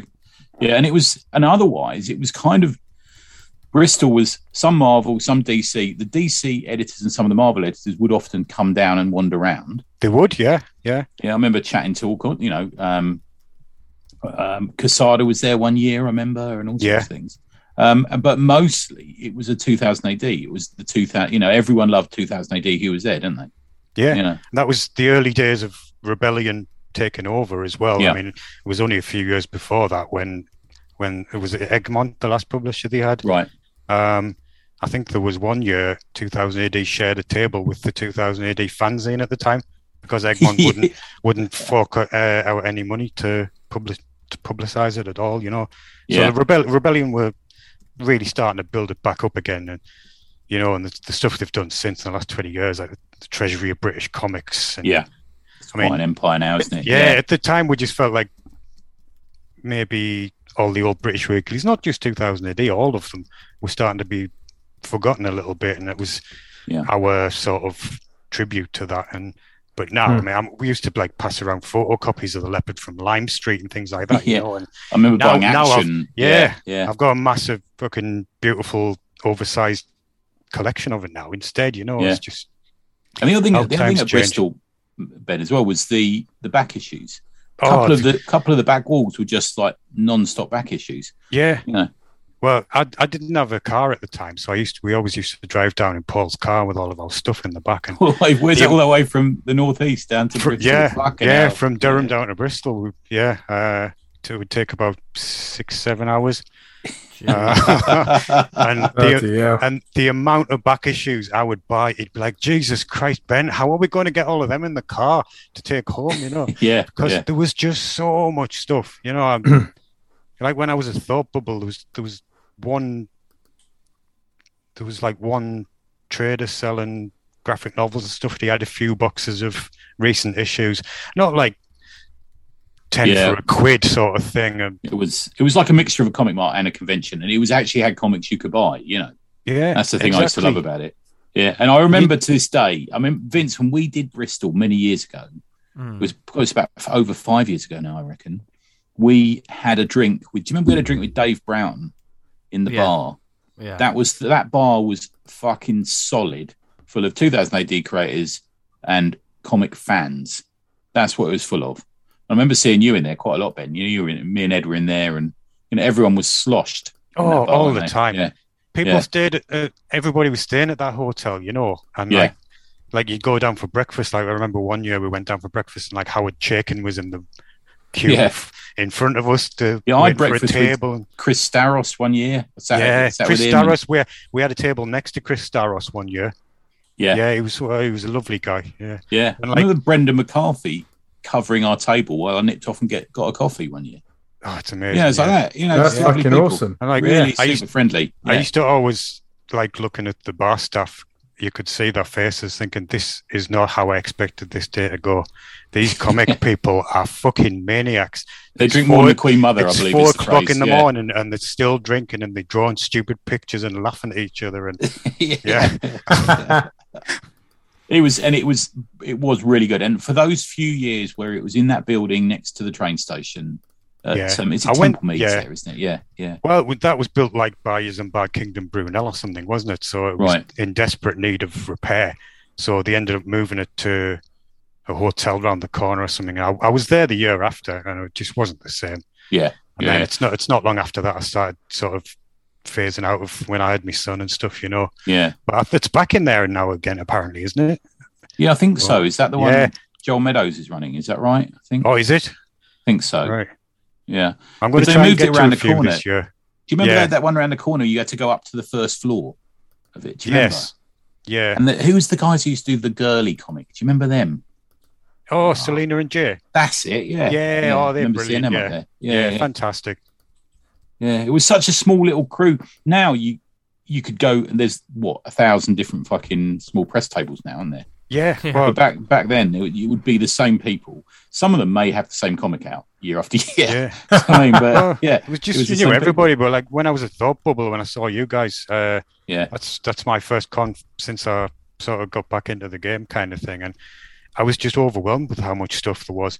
There's actually stuff I've ordered like from people who I thought I was going to check their stuff out, but I was just wandering around in a daze thinking, my God, who are all these people, and but it was brilliant to see all the talent. But I was thinking about this when you were going to come on, and one of the things I thought about is all of us who made comics at that period and had small press tables were also comic fans. Yes. We would probably spend all of our takings on buying, comics. But now I think it's shifted. I think it's not necessarily that small press creators are fans of comics anymore. It's almost seen as almost a separate hobby slightly. I mean, how many small press creators could you speak to about the most recent issue of West Coast Avengers or something, or Deadpool or something? There's not really that cross connection anymore. Do you think that's maybe something to do with them coming to comics from a different route than we did? Animation or manga or something? Yeah, it could well be. Yeah. I think so. But that's an interesting point. Web comics, literally every time I've ever done a con and tabled, I've spent every penny that I've earned on more comics. It's magnet. Yeah. Yeah, it was good. It was interesting, wasn't it? It was good old times. I've still got it was my great badges, times. a couple of my exhibitor badges. I think the last year we did, I think I'm going to say it was like 2007. Yeah. Something like that, I think. Well, we did Solar Wind for about 5 years, I think. And then I started tabling with other people like Graham Pierce, who did Sergeant Mike Battle. I used to share with him quite a bit. Yeah. I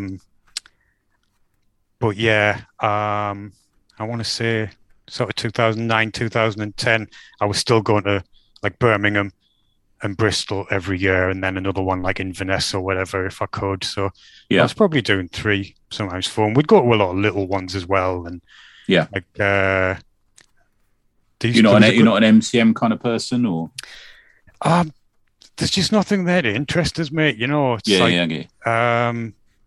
don't want to meet somebody who used to be on Battlestar Galactica or whatever. I'm not interested. No offense to anybody who likes all of that stuff, but like, I'm interested in comics. That's all I'm interested in. Yeah, it's not even that these days. It's like who's on what's that? Beat the Chaser. They were at one. Oh my God, yeah. And like, it's like, yeah. Oh. That's a fucking stretch. Yeah.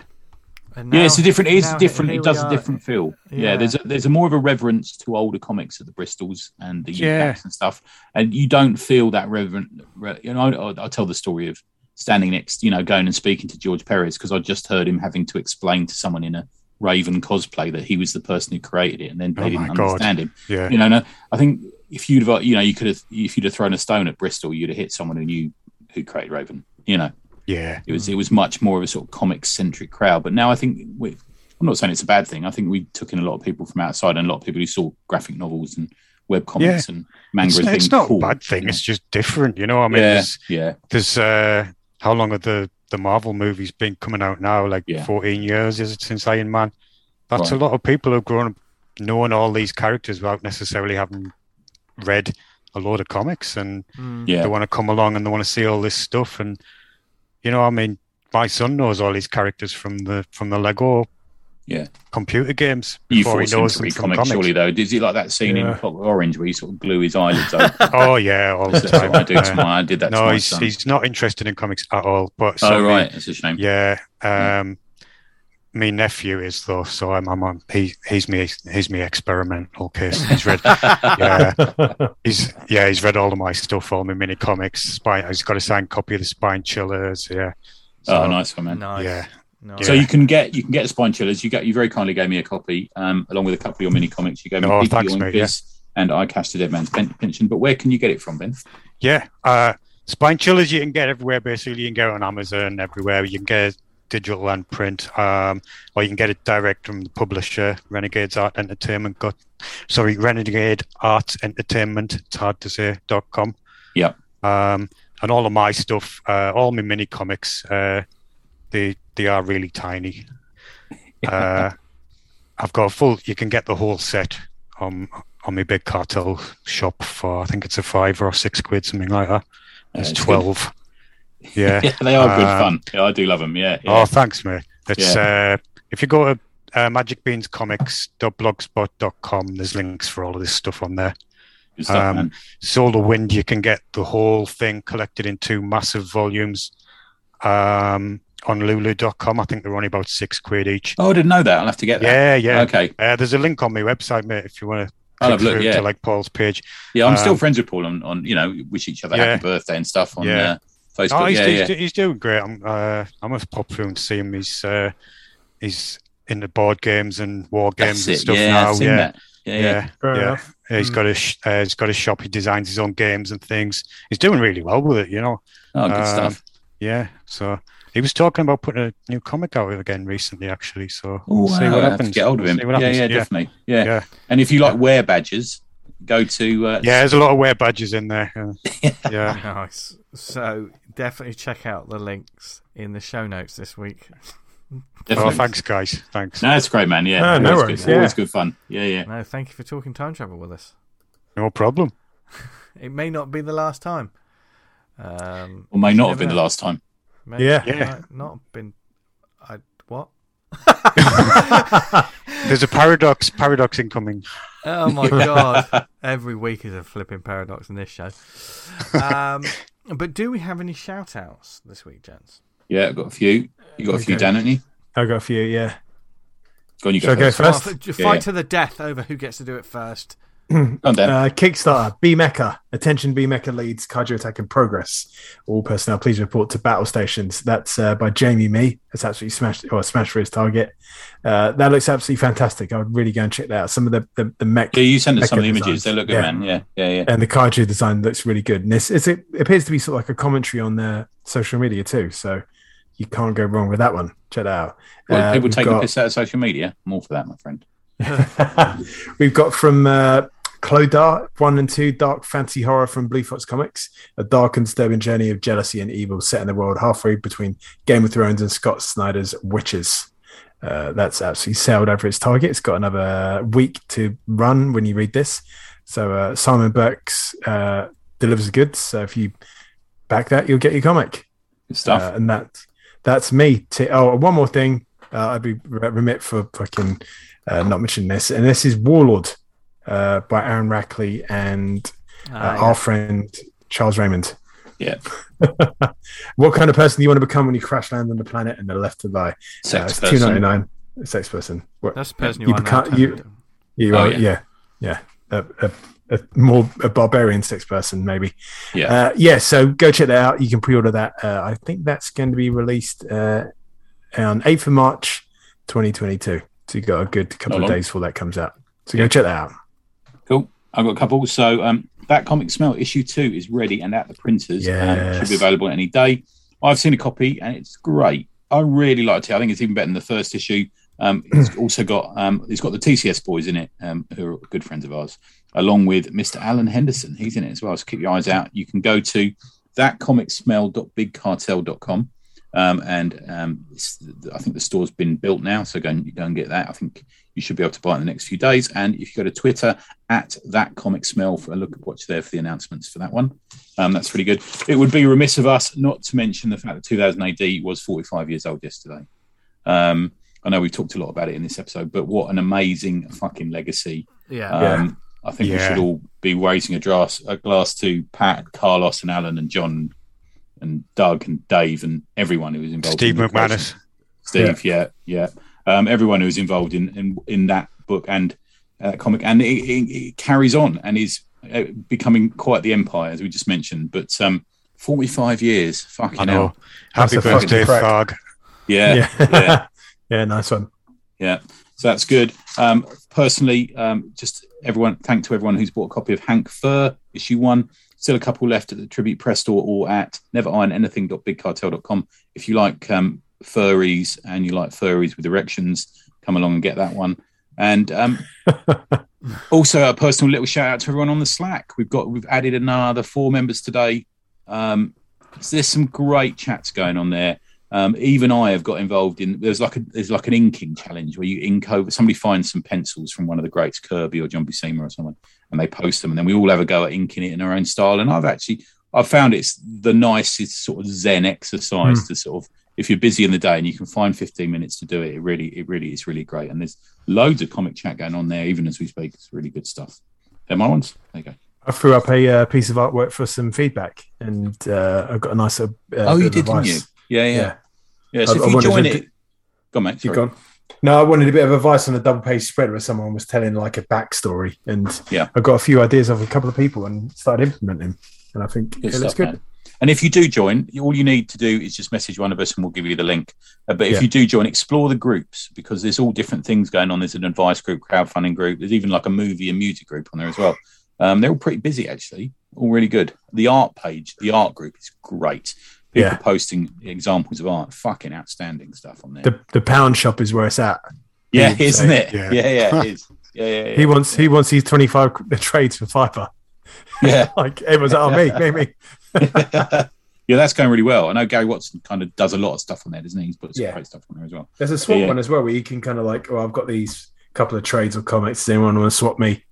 Yeah, for this, and people swap. Yeah, seems to be going on. Yeah, I've got some stuff to put up on there. Yeah. Did Razzle read his wives, Ben? Is that you got? Yeah, that's right. Yeah, Time Wankers. Time Wankers. well thumbed copy. Oh yeah. Good stuff. Right then. Anyone?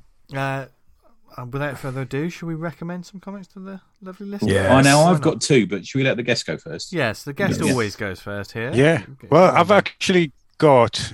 It's not a comic. It's a book about comics. Oh. Yeah, it's called All of the Marvels by Douglas Walk. Yes, I've read this. Yeah, I've just started it, and I'm really enjoying it. Actually, it's basically I like anyone who was up for an insane challenge, and he's basically read every single Marvel comic since Fantastic Four #1, which is 27,000 comics. Oh my god! Yeah, amateur. Yeah. But no, I'm really enjoying it. I thought of you, Tony, because there's a big chapter on Master of Kung Fu. Yes, there is. Almost up to. Yeah, that's not a bad chapter. But no, it's just don't read it. Yeah, don't read it expecting it to be every comic, because it's not. It's not even it's not even chronological.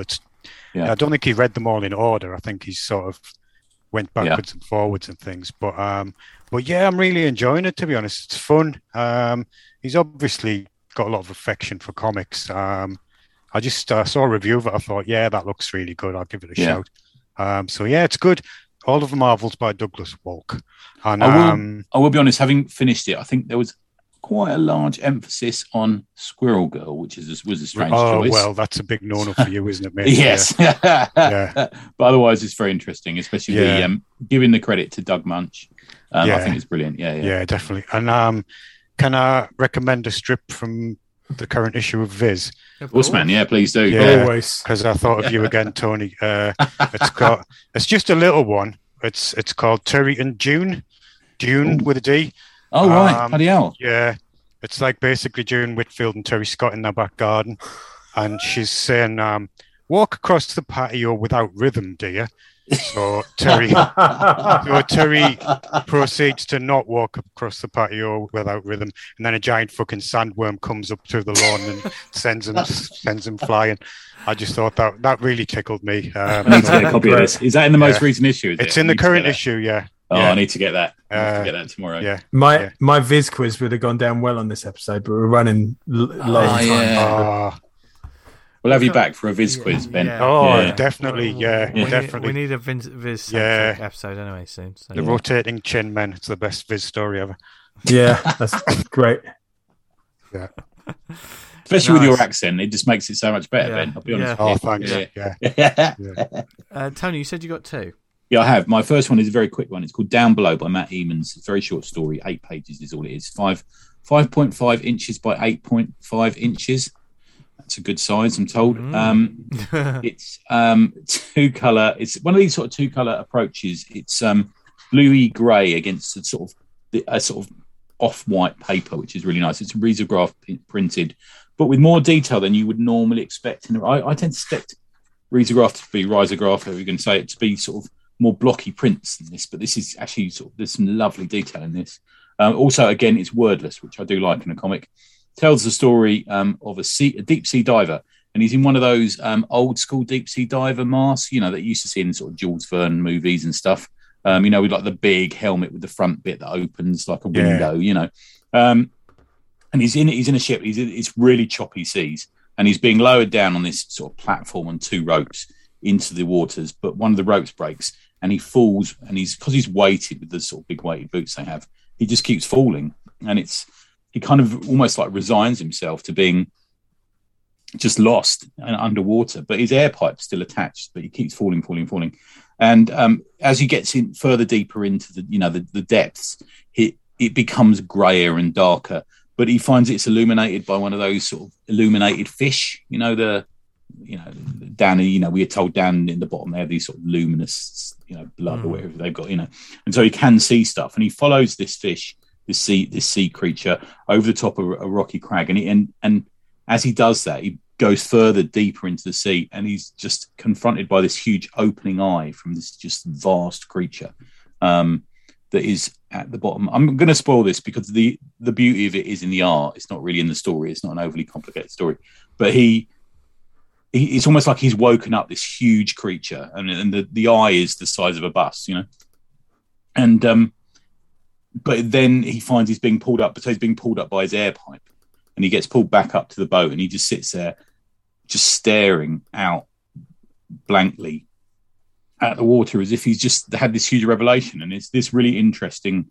counterpoint between man and nature, and he meets this thing which is greater than he is, and these secrets that lie under the sea. And it's just beautifully drawn. It's slightly bigger than A5, and I got it through the Strangers drop. It was one of those things that's signed there. I think they're all signed, but it's one of those things where I order a load of stuff from Strangers, because they're America and the postage costs. I try and order loads at one go.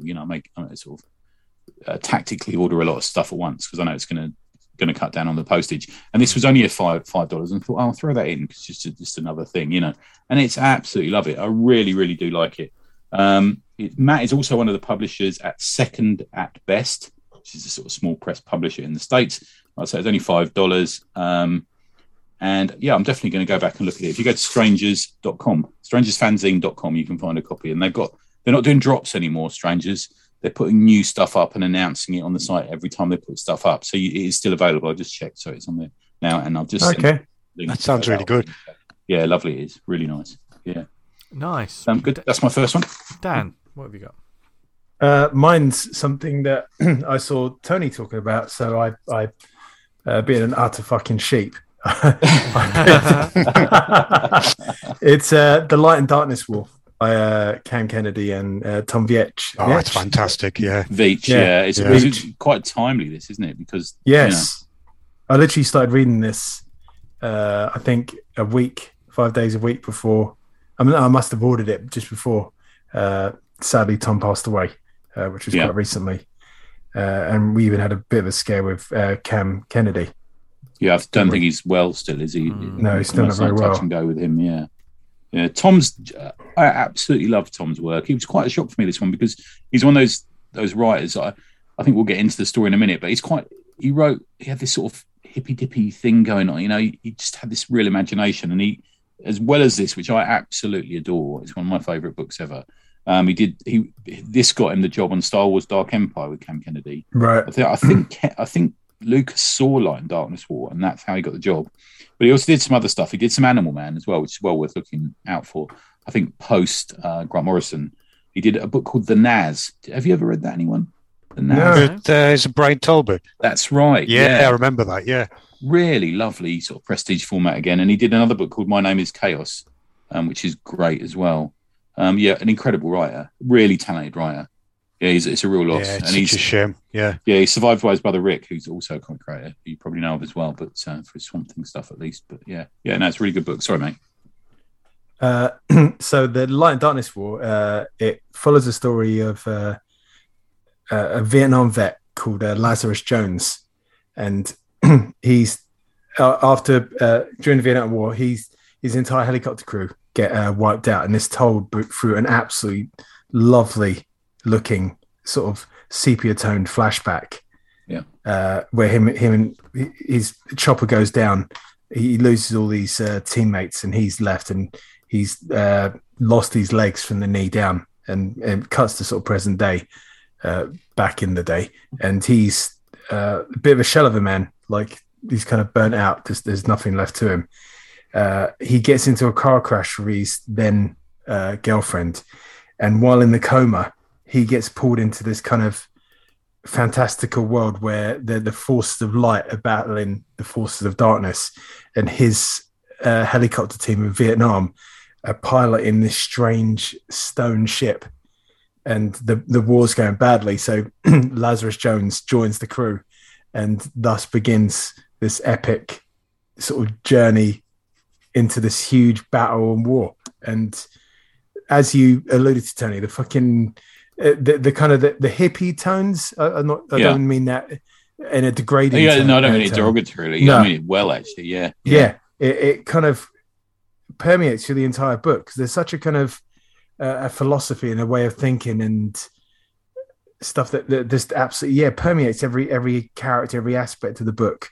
And Cam Kennedy's artwork, oh man, it's amazing. Fucking great, just absolutely great. The panel within panel work, the kind of like faces, characters bursting out of panels, just the general flow of it. And you what's strange about this world is they can't have, they've got to have weapons from our world, and they will get pulled in, and they start off with like cannons and stuff, and then they end up bringing up miniguns fighting these kind of like dead monsters, and it just goes nuts. I mean, as an artist, if you was given this to draw, you'd be like, oh my God. Because not only do you have to like accurately draw Vietnam era helicopters, you got to draw all these strange, fantastic alien landscapes and vehicles, and it's an artist pushed to his limit, and it absolutely excels. He's so on form. Yeah, and you got to appreciate when this came out. This was, I'm going to say late 80s, mid to late 80s, I'm guessing. Right. I think it was off the back of stuff like Hamburger Hill and Platoon and Full Metal Jacket and those sort of movies, which we had that period of where Vietnam was very much in, return to our consciousness, isn't it? And it was there was that the hell of war thing going on, and to deal with him as a soldier who was, suffering, I'm guessing, PTSD, shell shock, and depression and stuff. And it's almost, to me, it was almost like a dream you don't want to leave. In a way for him, wasn't it? He has an aspect of that, like there's times where he questions, is he actually going through this, or is this because he's in a coma? Is this real, or is he kind of making this all up? And there's moments where he comes out of the coma and he's sort of longing for that world to get. Well, he knows his friends.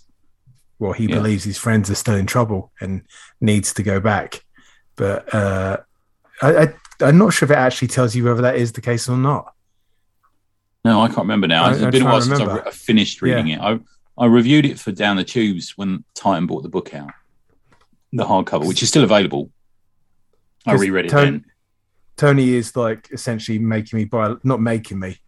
He reviews a comic on either on Never Iron or on the podcast, and then I go, "Oh, that sounds great!" And then before I know it, I'm fucking ordering the bastard. Oh, did it with Onwards this week? Yeah. So I can't see when you talk about it like that. I'm just like, oh, he sold it to me because it sounds fascinating, and I just want to read it myself. And we've all been in that dream, haven't we? Which we've actually kind of a bit pissed off we woke up from, haven't we? And it's almost this is his only escape. He's living this life, where he sort of his girlfriend has to look after him and wheel him around, and it starts with him at that wall. Isn't he at the wall with all the names of the Vietnam vets?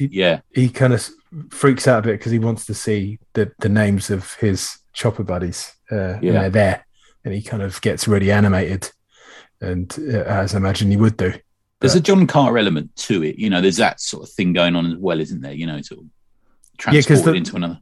The back, like the light and the darkness is. The light is kind of like the known worlds in the universe, and the dark is like literally the dark is just the polar opposite of this.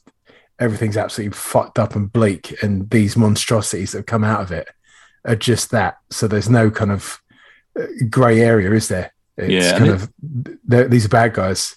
There's some great sci-fi ideas in it as well. So they're in these it's almost like a Viking longship but made of stone. So they ram things with it and stuff.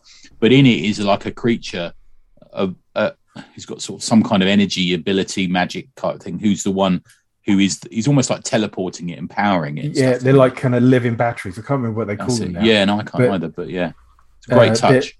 He calls him Zip, which is always.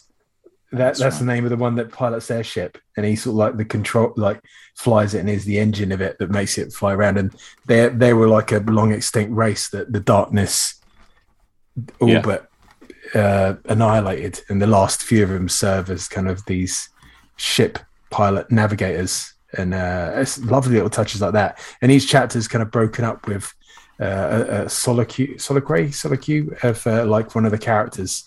Sort of lamenting and philosophizing about current things in the world, which really fit well with the entire tone. So Cam's great in it. I'd read anything he does. I think he's fuck me. There's times when I've been doing my stuff and I've looked at other people's work and thought I've got to up my game and reading this, I was like, fuck me. He's really on his fucking stuff.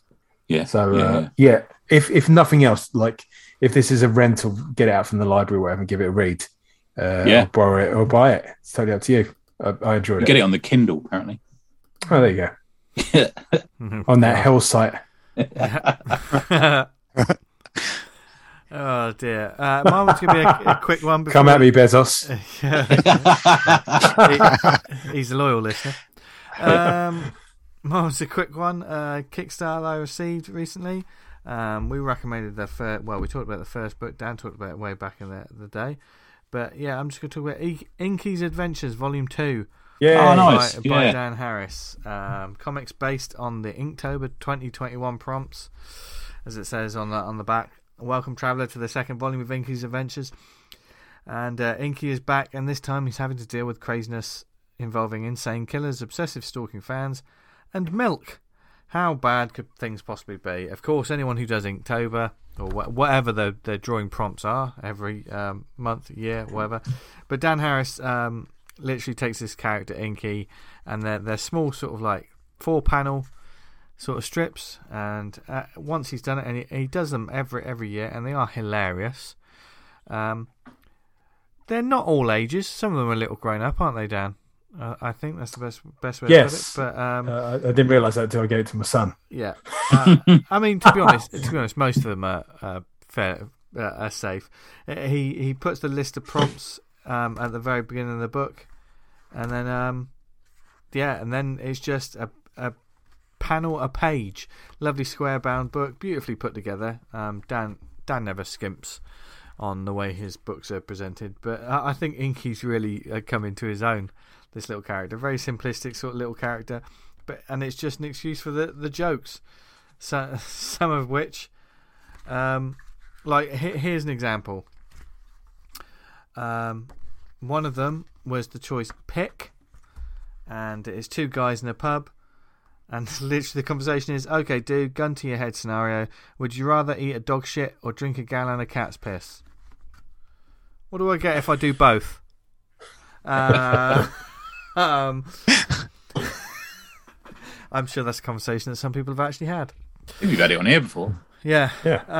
One that made, and of course there's these little artistic sort of tweaks, sort of signatures that he puts in that always makes me laugh. One of them is leak, which is all about some presidential leak. Mr. President, sir, we've got a problem. Some whistleblower has gone to the press. Jesus, no, what secret has gotten out? It's the worst one, sir. Oh, God, no. And it's a cover of a newspaper that just says the world is fucked. Which made me laugh because it's got a list of all the reasons it's fucked. But the thing that made me laugh is the fact that the most is the newspaper's called The Bum. And also because it's like the sun, and in the corner it says the world may be doomed, but we still have tits on page 3. So you know where you are in the world. But yeah, Inky's Adventures definitely. Do they still have tits in the sun? I don't know. I thought they got rid of it. Well, are they? I think they're there, but they're covered up. Oh, are they? Yeah. What's the point? God. It's a shit rag. Anyway, but it literally, Dan will probably do this every year because he's a sadist who just loves making funny comics. So follow him at Bearsark Art on Twitter, and find out. And I think I don't know if he sells copies of this afterwards. Do you know, Dan?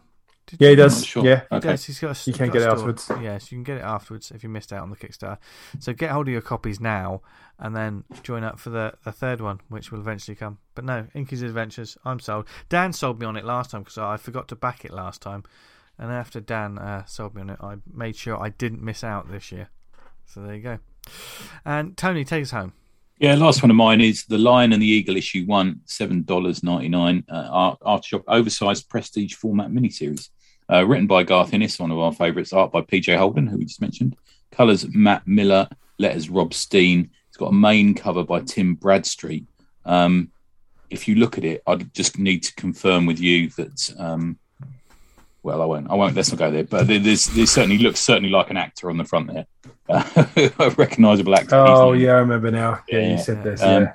It's set during World War II in Burma. The Japanese Imperial Army holds sway over Burma, and there's a British Special Forces unit called the Chindits sent in behind enemy lines. They're a mixture of British Army, and Indian Army to hit the enemy with sort of guerrilla tactics and hit and run tactics and stuff like that. And it opens up with this really interesting, frank discussion between an English army officer and his Chinese liaison, and they discuss their different experiences against the Japanese army, and obviously the English soldier says, well, we've been at war now for 4 years, and he says, and the Chinese guy goes, well, we've been at war with them since 1931, and it's a bit like that. And you see this really interesting juxtaposed between the two officers who get on well, but they have this interesting conversation. Keith Crosby is the officer, not played by Terence Stamp on the cover, but so once they're in the jungle, the British and the Indian officers, they witness the ruthlessness of the Japanese, and there's a moment where you realise you see some ambulances, and they've all got these injured soldiers, and the British Army officers and these Chindits team, they go off to get some fuel to come back to only discover that all of these ill soldiers in the back of ambulances have all been murdered by the Japanese. And you begin to sense that they're the real danger in the jungle. And in the prelude, there's a sort of a written prologue at the start of this by John Masters, who wrote The Road. It's from the book John Masters, The Road Past Mandalay. And it talks about how ruthless and how incredibly well organised the Japanese soldiers were in the war. And it's really interesting. But what you do is, what Ennis does is he doesn't show them in the whole of this issue. You just see the after effects and the tension builds and the discussion about them. And you're in this really horrible Burmese jungle. You know, it's just full of snakes and terrors as well as the enemy soldiers. And I think that's, at first I thought, why? What's going on? There's not really any action in it. There's a lot of tension. There's the after effects of a horrible attack. There's a lot of talking going on. And then don't get me wrong, Garth Ennis's talking heads are very engaging and they're also extremely informative. I learned stuff about the war that I didn't know about from this, this comic. It's not dry, but the conversation does give that over. And I thought, what are they doing here? Because we don't see any action and we don't see the Japanese. But I think that's the point. I think what they're doing is they're doing this thing where they build up the enemy throughout the first issue. And if you look at the cover of issue 2, it's kind of the Japanese flag with a load of raised swords and bayonets and rifles and stuff against it in silhouette. So I'm fully expecting them to attack and you to see them in issue 2. But I think that's what they're doing. They're saying to you, these are, the demon in the jungle almost. These are these undefeatable, ruthless, brutal soldiers. And we're not seeing, I'm not showing them in the first issue, which is kind of taking a chance. But I think they pull it off in this. PJ Holden's art is good. I really liked it. I think he's good. I do have if I met him, I would like to ask him if this was originally in smaller format. I showed you guys a couple of pages, didn't I? Yeah. And it seems to be, because this is an oversized, it's kind of almost Bond S&A size album, that which Aftershock have done. A bit like, do you remember The Question and Superman versus Lobo and stuff like that? They did at DC. This is that sort of size. But it almost looks to me like the art is designed for a smaller page almost. So I'm wondering, I'm just curious. It's gorgeous art, it works really well. And the face acting is excellent. I'm just wondering whether it was designed for a smaller page somehow. I don't know why. It just seems that way to me. Be interesting to find out. Maybe I'll reach out and ask him. So it's The Lion and the Eagle. I've stuck it on my pull list. I'm not sure how many issues. I think, is it 4? But it's certainly a mini-series. And it's Garth Ennis writing about war, and he writes about war very originally.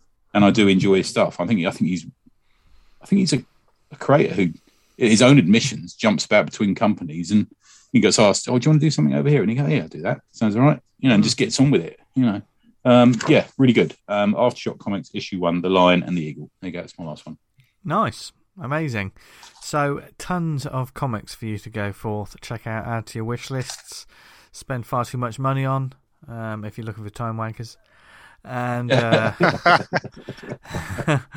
can we call this the Time Wankers episode? Yeah. We're a bunch of time wankers. But seriously, folks, hope you enjoyed this episode and everything we talked about. If you want to experience deja vu, go back to the beginning and listen to it all again. Why not? Why would you listen? This is your second time round. Hello. Yes. Hello. It's nice to see you again. But we hope you enjoyed this chat, and thank you, Ben, for joining us. No problem. It's been a pleasure. Yeah, good stuff, man. Yeah, it's always good to talk about comics, and we hope you enjoyed us talking about comics. We hope you've started off your week or finished off your week, or whenever you listen to us. We truly appreciate it. If you want to get in touch with us about the show and anything you'd like us to talk about in the future, several different ways you can get in touch with us. You can email us awesomecomicspod@gmail.com. Follow us on Twitter @TheAwesomePod, where who knows, we'll start another thread depending on the topics. There's some interesting stuff coming up, and especially with Manga Month just around the corner, there's going to be probably lots of amazing art and recommendations and all kinds happening. So follow us on Twitter. If you do the Book of Bases, do that. The Fuck of Bases. Go to facebook.com/awesomecomicspodcast. Join the community group Awesome Comics Talk on there. There's lots of great people on there. Much like there's a group of amazing people on the Awesome Comics Podcast Slack group. Get in touch with us and find out how to join that. Thank you very much for listening to us, whether it was on the website awesomecomics.podbean.com, where you'll find some handy links to I don't know why I waved my hand in the air when I said handy links then, like people could see me. That's a bit weird, isn't it? Got a hanky in your hand. It sort of flourished. I've always got a hanky in my hand. And I'm wearing a cravat. Dan's got a lot under his desk. He's not wearing anything, but there's a lot going on down there. Yeah, always. Always. Thank you for listening to us. If you listen to us on Apple Podcasts, please subscribe and leave a review. Helps get a word out about the show, all the different topics and genres and creators that we talk about on a weekly basis. And if you listen to us on other networks like Spotify, Amazon, Stitcher, Podnose, Podknife, what are the networks we on, Tony? It's quite a lengthy one, and I'll read you the PR bit. Shall I mute him? I hate that one creator, but I'm not naming him. I can't name the company, but they are scum. That one comic is trash, but I'm not telling you which it is. And all podcasters are cannibals. It's called the Peak Twitter Podcast Network. That sounds like a real podcast network. Yeah. But if you did hear us on there, thank you very much. We truly appreciate it.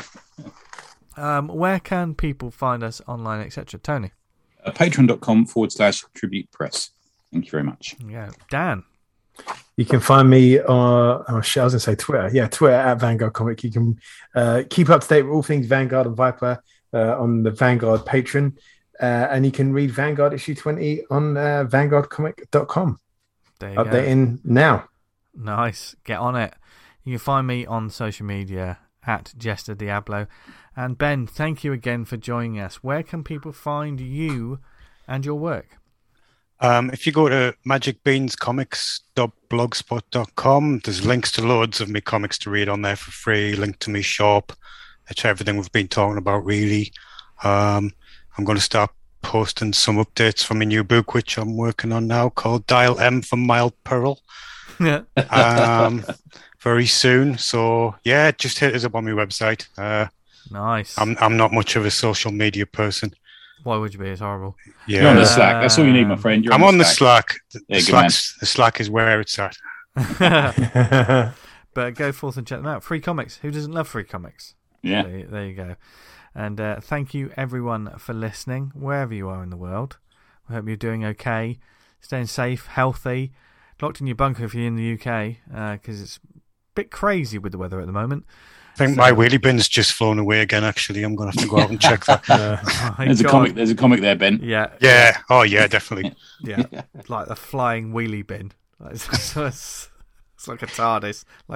Time travel device. Yeah. Time bin. Anyway, this is that stage of the evening where we've all gone a bit mad. So thank you for listening, everyone. We love you very much, and from Dan, Tony, Ben, and myself, because Tony loves you as well. He does. I'm not going to let him say no. Have a brilliant week. Read loads of comics, and as always, what should they do, guys? Stay awesome. Stay awesome. Yes. Bye, everyone. Bye. Bye.